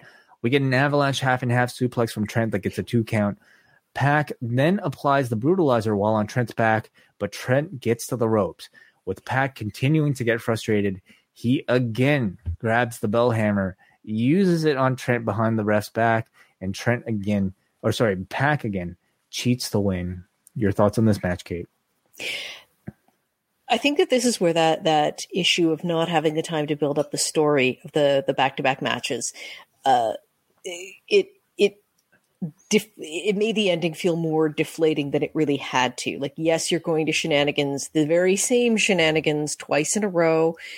You're inviting people to kind of complain about that. But if you had the opportunity to sort of do this story where, well, yeah, of course he's going to cheat. He has to do 2 matches in a row. He's going to use whatever tactics he needs to. I think that if they could have done that story at least a little bit, then it might have made it more effective. But my God, I thought this match was phenomenal. This is my favorite match all night. And I thought that their chemistry was unreal. And yeah, just seeing how, as you said, the reactions during Rampage were a little cold, as to be expected from the type of matches that were booked. But oh my God, did the crowd come alive for this? And rightly so. I think that you went through, you had, at the beginning, it was a split cheer, and then you had like this is awesome. You had Fight Forever. You had people doing an AEW chant. I thought,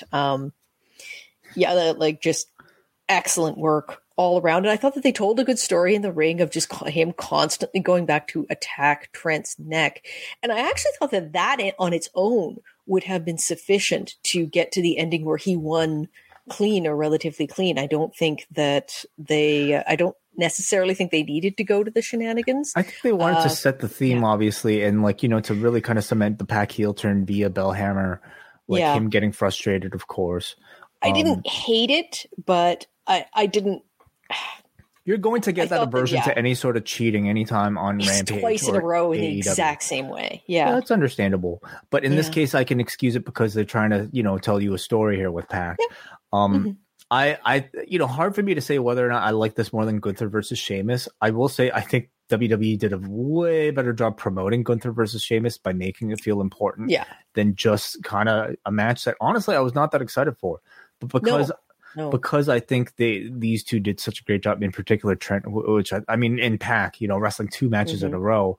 I thought the concept of like one person wrestling from one show to another was really interesting as well. That might have really. It also meant that they could switch, like they could do the switch incredibly quickly. Like I actually ended up missing about the first minute or 2 of the Pac Beretta match just because I was watching online and I had to switch feeds. So it's like, oh shit! Like, people in the US. And by the time I logged in, it was like, okay, we're already off to the races. Yeah, people on TNT obviously didn't have that issue, but us watching online on the TSN app, they had it on 2 separate places where you have to log out and then switch to TV. So, Yeah, so this I think puts a lot of attention on Pac, of course, for that covert heel turn. Out came Orange Cassidy right afterwards, so they set up the rematch for Toronto. I like this a whole lot. I think Pac has been doing tremendous as his champion. A part of me feels like he needs a bit more presence, to on TV to feel like this is more than just a story that's being built up through like hot matches. But yeah. I think also this feels like they might move the title onto Orange Cassidy, but I hope they don't, because I think that Pac's done he was doing a very cool thing going around and defending this belt at different promotions, which at least made it feel like it should have a purpose. And I think that with him, the way that he is working with that belt is going to be better than just having it on Orange Cassidy, who's pretty much exclusively an AEW television performer. Mm-hmm. I don't see so much a total change myself, just maybe more confirmation somehow that Pac will be wrestling as a heel, but we'll see on Sunday. I hope you're right. I mean, All Atlantic. I mean, Canada is bordering the Atlantic at least, so it would be a great place for them bordering everything. Yeah, to do a title change. You're right. We do kind of border everything. All right, Jericho is with 2.0. They're in the back. They tell Daniel Garcia that it's time to come back to their family. 2.0 is their dad. Jericho is like his brother. Jericho tells Schiavone that what he does is not cheating. It's a guideline on how to become a world champion. He tells Danielson that he's going to appear as the Lionheart in his match next week on Dynamite. A little video package here from Claudio talking about wanting a rematch for the ROH title. So he is trying to get the winner of Bryan versus Jericho. So we potentially get a rematch against Jericho or a match against a stablemate in the Blackpool Combat Club. Any predictions right now for who comes out of that one, Kate? I think Jericho retains because I think that he is still probably the best person to be carrying your banner if you're trying to get a TV deal. I don't know how close. There was something that came out this week where it was basically that supposedly the Time, TBS, Time Warner Discovery, like all the company had basically told them, it's like, oh yeah, keep doing the Ring of Honor pay-per-views and, we'll pay attention and figure out like what we can do for TV, which just sounds like a terrible thing to hear to me, because it's basically like nothing. It's like there's no progress being made whatsoever. But if you do feel that you're getting close to a Ring of Honor TV deal, I do think that Jericho is more the ratings draw. He's going to be as well loved as Bryan Danielson is. I think that Jericho is still the bigger star. So I suspect it will stay on him. I do want to see Danielson get a big win soon, though. Mm-hmm. I really do. Up next, we've got for the TBS Championship, Jade Cargill taking on Willow Nightingale. Crowd, I felt pretty hot for this one right off the bat here. And I think a clear indicator of, Jade's presence and also Willow in particular with the relatively small amount of airtime that she's been given here. So early on, Willow delivers a low tope right into the baddies.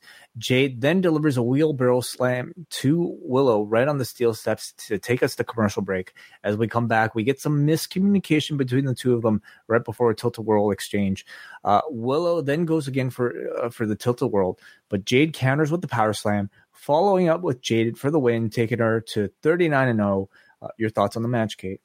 I thought it was very good. I thought that they had good chemistry. I thought that it was an interesting story that you were telling, because normally Jade is the powerhouse and she's able to just run straight through whoever she's up against. Willow is a bigger girl. She doesn't have that clear power advantage, and they used that to tell the story. I thought it was a good showing for Willow. I don't know that, I mean, they already had sort of presented her like from a position of weakness, because she was already talking about how she was 0-2 against Jade. So having her go 0-3 in short order, that it's like, okay. They did point out on commentary that this is a lot longer than she lasted in their last singles match. But I thought very good showing for her. The thing that confused me, I guess, with like just to talk briefly about the post match, was they were in Nyla Rose's hometown. What they had already teased this match. Why would you not go to that match in like where you have where it's obviously going to get a big now look, they did these two characters are ones that the audience is quite invested in, which is an accomplishment in that women's division, but yeah, it struck me as weird, like that you almost seemed to set up Jade versus Nyla, and then you kind of whipped the rug out from under that to go with Willow versus Jade in Nyla's hometown, only to do a post-match angle with Nyla. I would suggest that it's probably because they don't consider Battle of the Belts to be an important enough show for something that is actually, built from story. And that's, to me, what Battle of the Belts is right now. If anything, well, it ain't getting importanter if you do things like this. Well, it honestly feels like it's at this point sort of like the C-level show. If we're talking about Rampage being a B-level, just and that's no slight on any of the talent. It's a slight on the lack of story that we're devoting to these matches. This was just kind of like, thrown together on the Wednesday right before this. Wait till we get to the main event, okay? But like, the in-ring is always quality on any AEW branded programming, right? But it's the lack of story time and the lack of attention to get to a challenge like this. Why is Willow Nightingale coming off of 2 losses to Jade Cargill getting a title shot? I know she got a pinfall, but like I think you need to put a bit more steam and momentum behind challengers, anytime they're competing for any sort of championship. And that means not introducing them like on TV. Oh, man, let's get to the main event here. All right. So great energy from the crowd here for this Willow match. They're giving her the underdog push, but like this crowd is there for it. Like they want to see her succeed whenever they want to pull that trigger. Matt Hardy is with Stokely Hathaway and Ethan Page. Matt Hardy wants to know why Ethan Page and Stokely have been following him. Stokely has his iPad footage out of Hardy speaking to Private Party in the back as he continues to accuse Matt Hardy of contract tampering.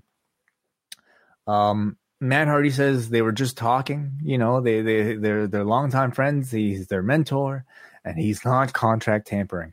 As we've been discussing, Kate, this sort of contract tampering story is so Bush League, especially now. It's I'm trying to think of a time when it might have been clever. I understand like this is a company that is catering to an audience that is paying attention to the online stuff, but when it's hard to laugh. We hate this. Well, we don't like the online. If you look at people's online reaction, we fucking hate it. No one wants this. In particular now, Kate, when it's really hard to laugh at any of AEW's digs at WWE when they're making far more headlines for their own internal problems. Yeah.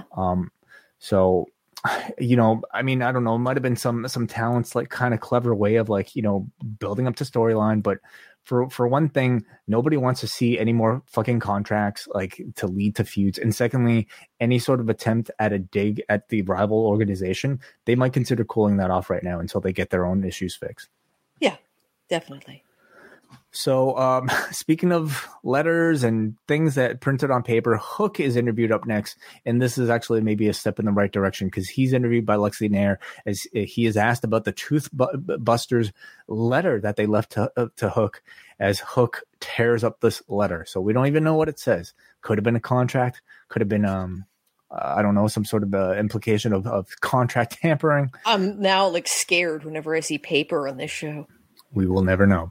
Sheeta and Storm cut a bit of a promo ahead of their match next week on Dynamite. Sheeta's back. She cuts a fiery promo on Britt Baker. And then we get our main event here. 4 hours of wrestling. It all culminates with this.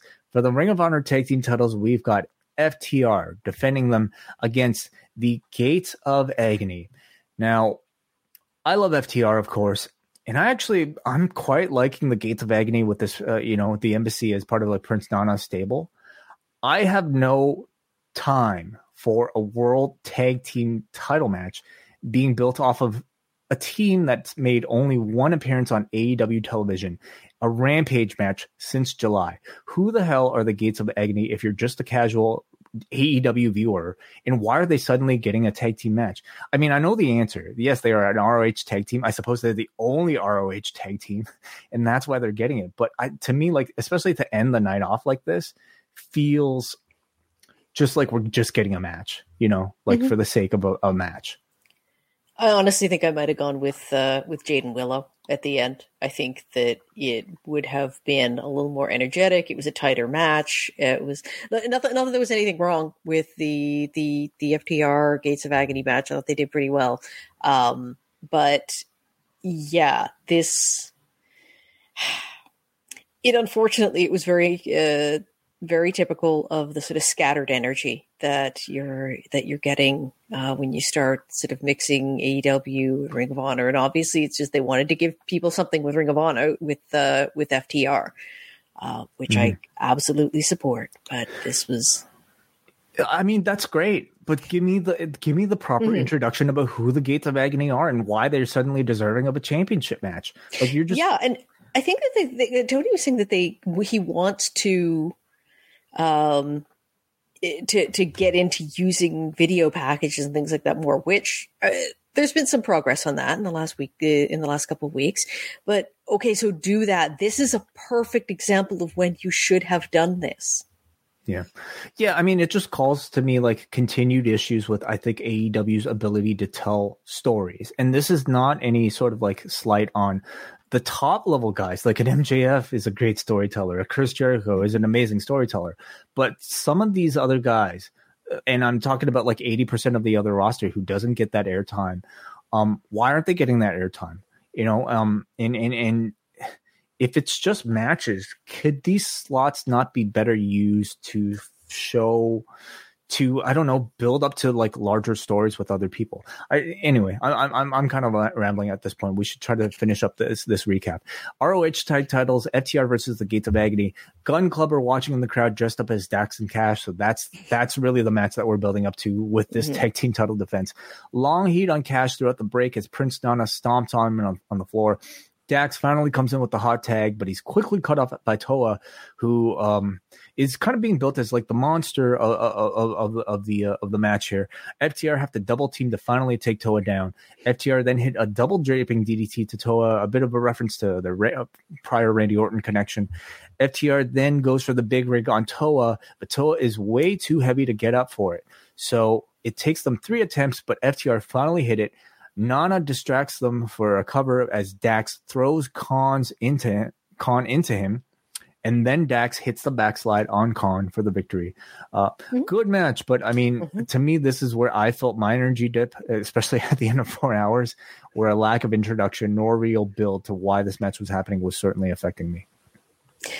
Yeah, I think that I was feeling this one a little more. Again, that I liked the match. I did think it did make me want to do I want to see more from the Gates of Agony? Yeah, actually I do. Would I be interested in seeing them and Brian Cage do something in a trios program? Yeah, I would. So in that sense, it was successful, but it's just starting people off with a title shot like this. It's like, okay, but I need a reason to be invested in this. And you've got an embarrassment of riches. You just, they need to work on how to manage them a little better. Yeah, I understand like the issue of wanting a card to feel attractive enough to be considered, a battle of the belt special. And that's why he wants to put more title defenses on. But a title defense without story, without like justification for the title defense happening, and like not more than one appearance on Rampage from the challengers, just devalues the titles, in my opinion. But it's wrestling. It's not boxing. Like boxing, you can do that. Like, okay, you're next. You get you guys get the next shot. You get the next shot. It's like wrestling. You watch wrestling because there is that element of storytelling to it, and this element of scripted storytelling to it. If it doesn't have that, then yes, it is lacking an important element. I like the match. I like the match too, like especially like the way that they presented Toa as a giant. I thought he made a real impression, and again, I want to see more of this like Gates of Agony embassy thing. After the match, we had Cage, Wardlow, and Joe all coming out to a brawl. They're doing a stare down, so similar scene as Wednesday. Further, faction warfare between all of these few. Do you feel like, tonight changed your opinion at all about Battle of the Belts? Where do you see Battle of the Belts as sort of a concept and as a fan right now? It's always felt like a second hour of Rampage, so this actually felt like the best way to put it. I thought that it felt like a bigger deal than Rampage did tonight, but that is more maybe a criticism of Rampage than it is praise to Battle of the Belts. I think that those specials are still a very much they're a work in progress, and I might be which is that they're enjoyable wrestling, but they're not there yet. I think I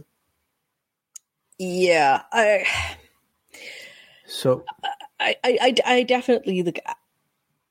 I think that tonight's Rampage was more along the lines of the Rampage, the B show that we've come to expect. I do think that they should look at doing, and I don't know if this is financially viable, but having it live made a big difference, and you could absolutely tell with the energy of the crowd. So yeah, that was the thing. Tonight sort of was I believe the first in a series of like standalone Rampages, and this comes off of I think a lot of public criticism towards the importance of Rampage. I believe like Tony saying that he wants to revamp it somehow. I didn't get much of a sense of a revamp beyond the addition of a second hour in the form of the Battle of the Belts. No, and what I mean by that is like it just felt like a series of matches to me. Yes, they're hot matches. Yes, they're for titles, but they're not for titles that really mean a whole lot. What I'm missing is still the element of storytelling. You had, somebody and really star power and presence on the show. You had a Jon Moxley available to you on tonight's show. And I think like in order to make this feel more like a Dynamite, maybe having him like, actually maybe speaking a little bit on the show. There might be some reluctance on like featuring people 2 times from Dynamite and Rampage.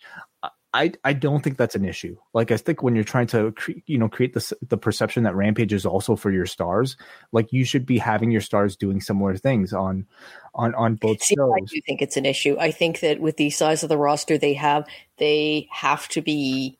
They should be spreading out who appears on which shows. They just have to be more judicious about making sure that the big stars do get spread out between the shows, and that they're not all just concentrated on Dynamite.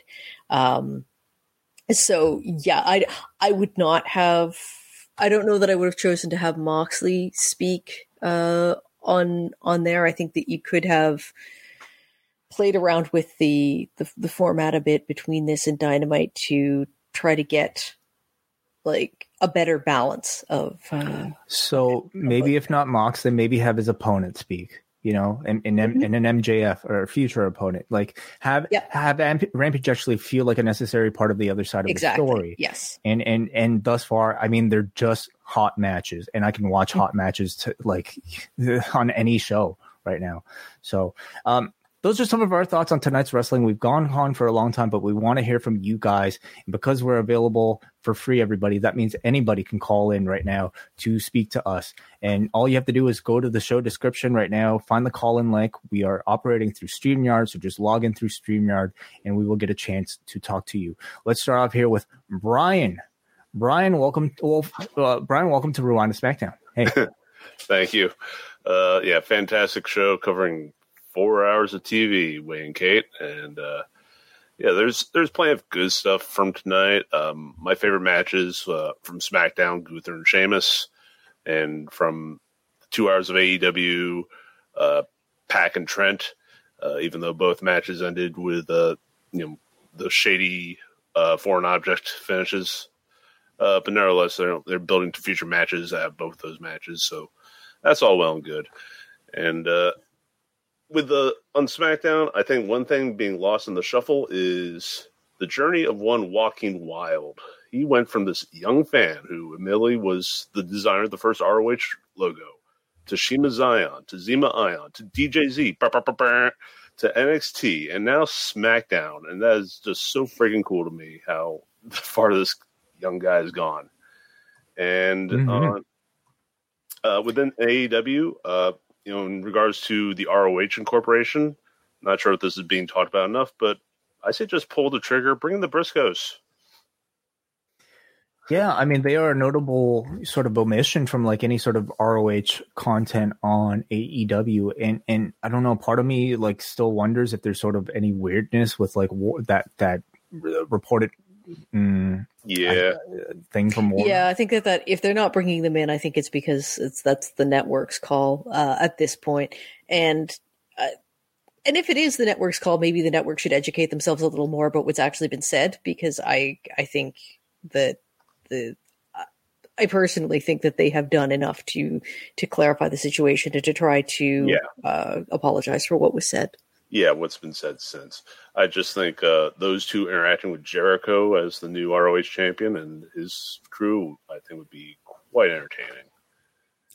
And that's pretty much all I have to say tonight. And obviously, rest in peace to Sarah Lee. Very tragic story, but the outpouring of support from numerous names in the wrestling industry, like $10,000 from Tony Khan, several thousand from her former colleagues, and maybe people she's never worked with. It's just very nice to see. So, that's all I got to say. Thank you so much, Brian, as always, for the call. I neglected to do this earlier, but I want to give special attention, of course, to our super chats. And this one, 1111 from Reggie Simmons says, I have no idea how you guys get through packed wrestling weekends like this, but so grateful you do. Post wrestling for life, or at least until the caffeine wears off. Tomorrow. Thank you so much for the 1111 support, Reggie Simmons. I like that number. And then we got a Davidian Alter who sends $5 of super chat, who says, I could listen away talk about paint drying. AEW is WCW 2022.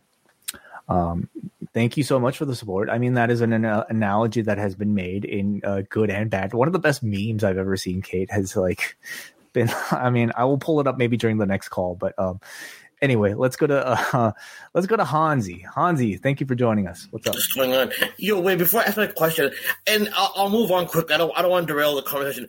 It's because you used a couple of words, and maybe because I've been watching this for a while now. Have you watched Sopranos recently or something? I have not. Why? Oh, okay. Because when you used inferring and the genesis of whatever, like those are two common phrases. And plus, there is a good tie-in because Sterling did make a reference when he said those guys never had the makings of a varsity athlete. It's what like Tony Soprano's uncle said when he had Alzheimer's, and it just made Tony snap. So it was like a little callback on that Sterling did or whatever. If anyone missed that, but I'm the only one that caught it most likely. But, I was going to say I think everyone missed that. Yeah, I know. Sure. I'm sure the Sopranos mark now that it's stupid, but awesome. I was gonna say that there's two theories that I've been seeing floating around about Sami Zayn. One is that people think that when they turn on him, that like he's gonna, because like maybe he's been doing the conspiracy stuff still, and the only way to crack it is going to the top guy who like basically run stuff, because you're kind of infiltrating the top space, the top draw, the most important guy on the roster or something. And some people think because Jey Uso has been so subservient that like when he gets over, like one thing I appreciate about Jey Uso, when he gets overly hype, it comes across as a guy that's been beaten to death, been in some servitude, that like he's like being aggressive because he's still having Stockholm syndrome. So he gets like overhyped, like he's still kind of a prisoner of Roman Reigns, right? So some people think that Jey Uso doesn't really hate Sami. He thinks that he's getting mad because he's seeing someone else get sucked in to Roman Reigns' atmosphere, and he's trying to actually save Sami Zayn, maybe. But again, those are interesting theories. Maybe they go for them. I have no idea. But I mean, those are two pretty compelling ones that could be, further investigated into. You know what I mean? I think that certainly Jay's body language in the segment at the beginning tonight did lend itself to an interpretation that he does almost suffer from a kind of PTSD, where he was the gestures were very much sort of subservient. Someone who had been beaten down, someone who was sort of scared to stand up for themselves. So we'll see. Yeah, and it's a good thought with the call. I appreciate that. And before I go, I'll just talk about AEW. It's a shame that like the thing is, the reason why some of these shows might not feel as like maybe because they're quality, but like there's not really much really going on in the sense that like some of these matches feel empty, is that when like the real life discourse overrides it. I think that honestly, because again, if you're somebody like maybe for other people that don't go online, they can go out and just enjoy a show. Like when I'm not on Twitter or anything like that, I'm just enjoying it. I know I'll enjoy shows a lot more because I'm not on Reddit or social media, right? So now it feels like because stories are like, in a 24/7 news cycle, there's things breaking that like now like it just makes the program. And if I'm someone like for AW to kind of know that something could happen, if I'm the talent, I would be kind of pissed because the talent put on one of like the best quality shows on Dynamite for the 3rd year anniversary. Like that MJF and Yuta match is something that we should be talking about with the old school tactics of maximizing the most reaction. But like instead of talking about somebody wants to leave, like if someone wants to leave, then just let them leave. Like I just can't imagine that like if someone doesn't want to be somewhere, that like you're gonna let some guy cause a lot of trouble to then get fired or whatever the narrative is today. Like it changes every single time. So I think when that stuff goes on, half of the stuff doesn't really mean anything. Like if you want to make Battle of the Belts feel special, you need maybe just do like Pollock said a couple of weeks ago, maybe advertise a couple of matches, have a world title match that goes the entire hour. Like, you know what I mean? Like make these shows feel special. Like you can't just give away title matches every single week. You know what I mean? Because I get why they do that. They do that because you want to get like filler defenses out of the way. But there should be overall storylines of where things are going. And sometimes I feel like they do quick ones and they scatter their feuds. And that's all I got to say, but I'm sorry for rambling on, and you guys have a good night. Well, I'll talk to you guys tomorrow for Extreme Rules. Right. Thank you so much for letting me talk, man. Peace out. Thank you as always, Hansi. Yeah, Extreme Rules post show tomorrow with me and John right here, youtube.com/postwrestling. But, I feel like Tony Khan is relying on titles really just as sort of like, hey, watch this because it's for a title without any sort of like explanation about why. He's got so many titles. Like, okay, well, why am I invested in the All Atlantic title as opposed to the TNT title? Well, not even opposed to, but it's a lot of friggin' titles moving around. I will say that I think that amidst the very, very valid criticism, it can get lost that this is a company that has just sometimes through its because of its own functions, they have lost a ton of people to injuries. They have had they've had to strip people of titles in the short and long term. They have this ugly scene going on right now with the person who was their world champion and 3 of their executive vice presidents. There have been all of these. They had this thing with Andrade where they forced them to rebook a match for tonight. There is so much that they're having to juggle that is just outside of like, even if they wanted to build stories, it's becoming very difficult because it's just every single week some new kind of wrench is being thrown into the works. And I do think that is a much bigger factor in terms of the effect it's having on their storytelling than we're letting on. Very fair. Let's go up next to Muggin. Welcome to Rewind to SmackDown, Muggin. Hey. Hello, good evening. How are you doing? Hey, what's up? Good. I had time for SmackDown tonight because I was watching Werewolf by Night again. I loved it. It's excellent. Yeah. Very good. Kate, this might be an MCU thing you might be into if you're into horror. Oh, yeah? Yeah. It's spooky season. I keep looking for an in. Like, I keep asking people to tell me, is this okay? Where do I? Because that's the thing. Like, I didn't get started and now I'm afraid. Kate, you don't have to watch anything prior to enjoy Werewolf by Night. You can enjoy it on its own. Anyway, about SmackDown, there was a lot to like. it's about time Legado del Fantasma showed up, because I feel like my biggest gripe with SmackDown since the new regime change happened was like, you know, Raw was having a lot more of the fun when it comes to like returns and debuts. I mean, they got Johnny, Candice, DK, EO, Bayley coming back as well. I feel like, you know, SmackDown on the other hand, they had Karrion Kross, whatever. But I mean, to me, Legado is like the first big get for SmackDown. Mm-hmm. And on top of that, having Zelina Vega being their female in the group is definitely a big bonus. I mean, as far as Elektra Lopez is concerned, I mean, I feel like she'll be better suited in NXT so she can get her reps in. And I could definitely see a scenario where, like 6 months later, like if she does get the call up, I could definitely see her and Zelina being a tag team, because I feel like that division needs more. Kate, would you be okay with that? Zelina getting into the tag team division? It's an idea. Maybe it is an idea. I don't know, maybe character-wise, but I think that they have a lot of very talented women under contracts, and if they want to build a women's tag division, they should focus on the ones who are strongest in ring. Great, cool, and I love the main event. It wasn't at the level as Clash of the Castle, but Gunther and Sheamus really had a very good main event. And the way it ended, it definitely begs for a third match. And only if Sheamus gets the title that it's eluded him his whole career. Because, I mean, Gunther may have to take the loss here, but I mean, I'm sure there'll be a hell of a moment. And to go to AEW for a minute, man. I mean, I'm still racking my brain over how Sammy Guevara got out of this scot-free, because I mean, it did pour a little bit of water on the Garcia Jericho story, because I feel like there's a lot. So the latest reports from, I believe, Meltzer say that like he did not throw a punch, in that he essentially was getting punched and that he didn't do anything physically, and that he actually might have taken some steps to avoid a confrontation. Mm-hmm. Right.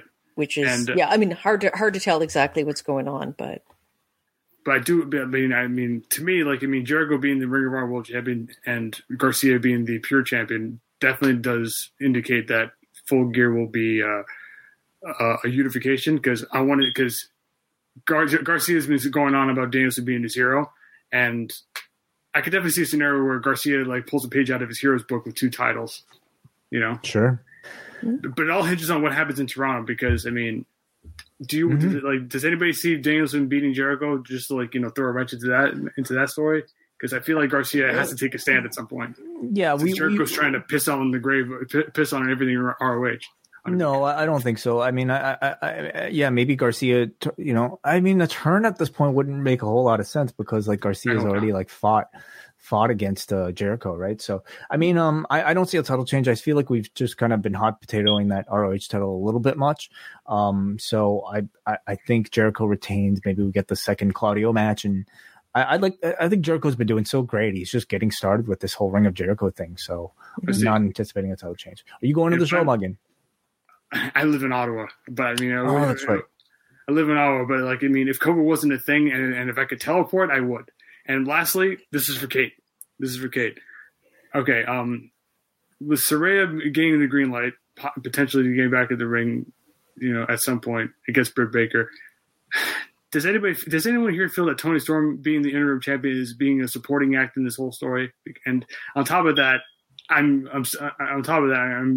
just aching. I'm aching for Jamie Hayter to split from Britt Baker. We all are. We all are. And that is, she is clearly the one with momentum right now. I think that, yes, absolutely. Tony does feel like the secondary player, or a secondary player in the women's division right now. But I think that's been a problem for them with their women's championship before. Rio did not always feel like, she did not feel like the biggest star in the division. She did not feel like the one who was getting the most attention when she had the belt. Sheeta often didn't. Sheeta was often eclipsed by what Britt Baker was doing. And I think Thunder Rosa, same thing, Jade has come along and has sort of had this enhanced star power that the world champion just hasn't had. Like, this is, yes, it's true. It is happening to Toni Storm, but that's been the case for more champions than it hasn't been. And then I also want to bring up, Chris Statler was, just as she was starting to gain traction, like, caught a nasty break with another knee injury. So, I mean, I could see a scenario where instead of Jamie going after the women's championship, I could see her being the one in Jade Cargill's unbeaten streak. Very possible. Yeah, I could definitely see that. That'll be a nice cherry on top from splitting with Britt Baker. All right, guys, I gotta go. Happy Thanksgiving in advance. Thank you guys for being this late. And I hope you're going to immediately change that battery in your smoke alarm again. It's very dangerous to have a low functioning smoke alarm. Okay? It's been bugging us. It's been bugging us for weeks. I mean, we've been trying. We'll get a fireman to help out. So thank you. Okay. See you later. All right, we go up next to Jake. Our last call of the day. What's up, Jake? Hey guys, how's it going? Long time no speak. That's right. It did. By the way, I really enjoyed.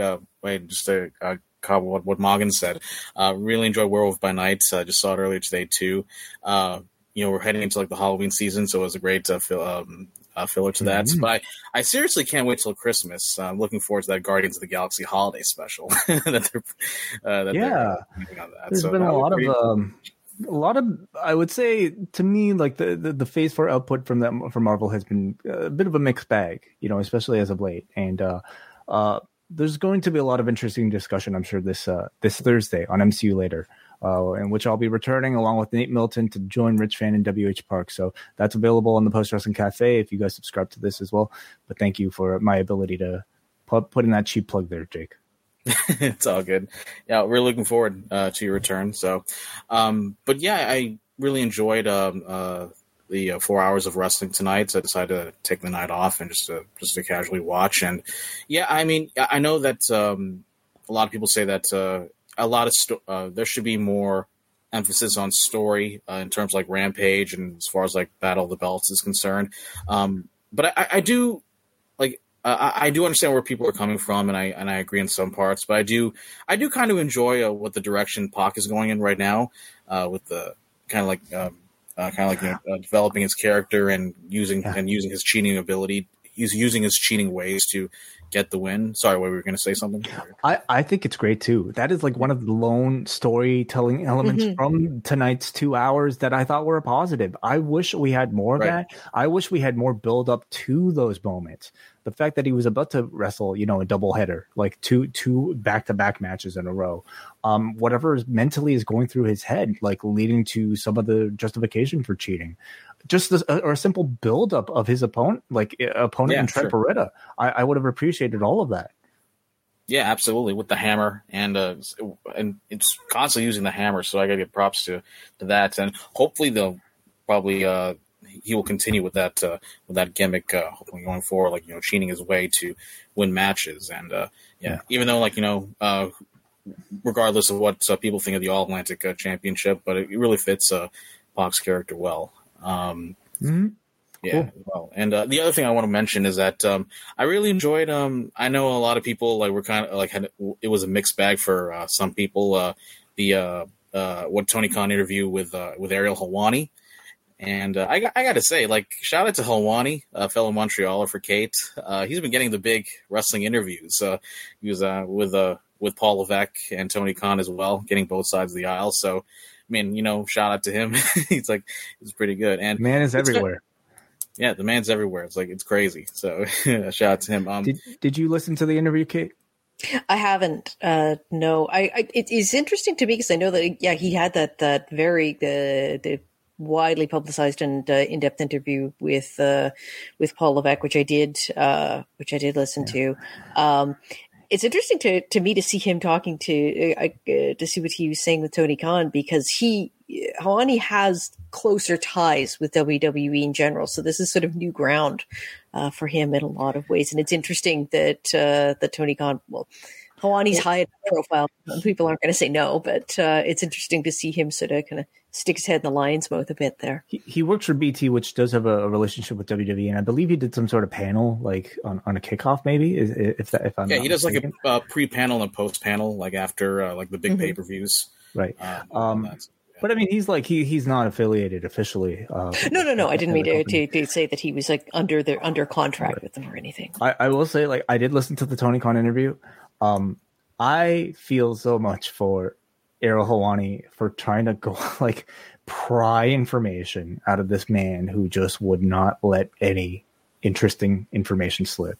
And despite that, like Tony Khan, like I feel like half of his answers were like, I can't discuss. You could ask me that question, but I can't answer it right now.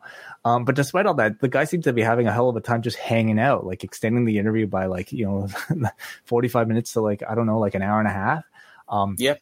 So he seems he's an interesting person. And I really feel like public opinion about Tony Khan at this point continues to be maybe a bit more muddy than it was like in the first couple of years of AEW's existence. Some of the flaws in character I feel like are starting to at least appear to a public that at one point probably felt like he could do no wrong. And I don't know, like it just seemed like a really difficult interview, for somebody. So credit to Helwani for at least trying to ask. Yeah, I do got to say that there is a stark difference between the interviews with Tony Khan and Paul Levesque. Paul Levesque kind of he answered Ariel's questions in a more professional manner, I would say, and more smoothly. While it's like, and I understand with Tony Khan, there's some legal issues and some. Mm-hmm. I think also Tony Khan is he does not have a lot of media training that has been done with him, and it's very obvious. Whereas with Levesque, this is someone who is primed by a PR team. Well, he spent his career becoming a pro wrestler, speaking to the public, right, in a very controlled manner. So it's no sort of like indicator of the authenticity of either person, but just maybe how smoothly perhaps they might come across in an interview. Yes. Yeah, but the one thing I did enjoy is that Tony Khan is like, even though like some mixed feelings from the general audience, but he is an authentic fan, which I will give him credit for, and he does have like a genuine conversation talking about their favorite eras, both him and Ariel. It's like debating about that. So yeah, overall I didn't have too much issue with it, but I would love to see. I would love to see what kind of media, what kind of more media will TK do? So, sure. And it's that's basically all I have. So, thanks so much, guys. Thank you, Jake. Always appreciate the call. An update from Muggin here. Sorry, y'all. I've been changing the batteries and there hasn't been any luck. I'll need some professional help. Well, it's a very important device in the home, Muggin. So, I mean, really, for your sanity, I hope you're not, listening to that chirping all. I usually go with the highly technical solution of bashing it with a broomstick a few times. That could work as well. Does the trick. Yeah. All right. Maybe not recommended. One piece of written feedback here from forum.postwrestling.com comes to us from Chris in Ottawa, who says, "Good evening. I very much enjoyed AEW's 2-hour event tonight. Pac's Iron Man-like performance across both shows was really impressive, though I thought the match he and Trent had deserved a better finish than sneaky heel tactics. Willow's entrance is one of my favorites in pro wrestling today. It's the happiest vibe I've gotten from an entrance since Bayley's NXT TakeOver days. I sure could have benefited from a video package about the Gates of Agony, and maybe the live crowd could have as well. Last, a tough Game 1 loss for the Jays today. When he's dialed in, Mariners pitcher Luis Castillo's 100-mile-per-hour two-seam fastball is virtually impossible for a right-handed batter to hit, and the Jays have very few left-handed bats, a weakness that many identified before the season began." Well, they got thumped too, didn't they? They lost like 4-0, 4-0, 5-0 in a best of 3. So I mean, the next match is the Eliminator, isn't it?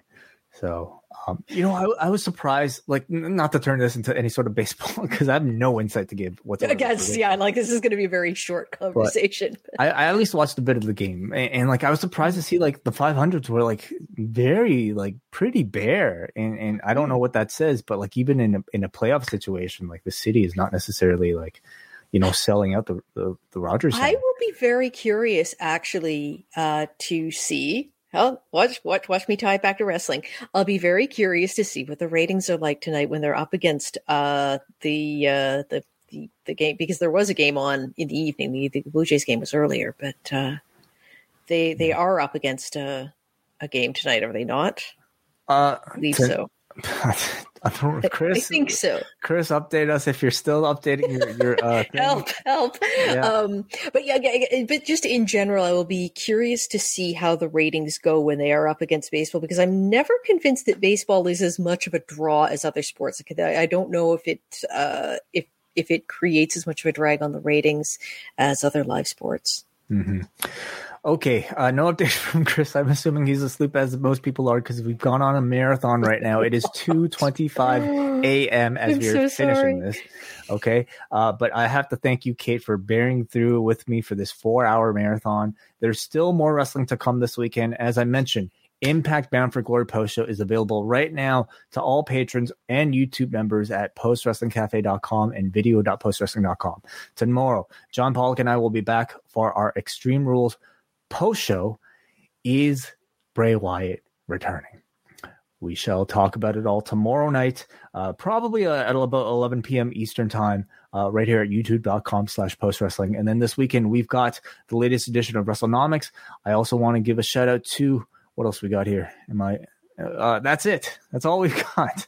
A relatively calm 2 days at least coming up. But Kate, thank you as always. Where can people find more of you if they want to follow you throughout, I'm sure, all of the weekend's festivities?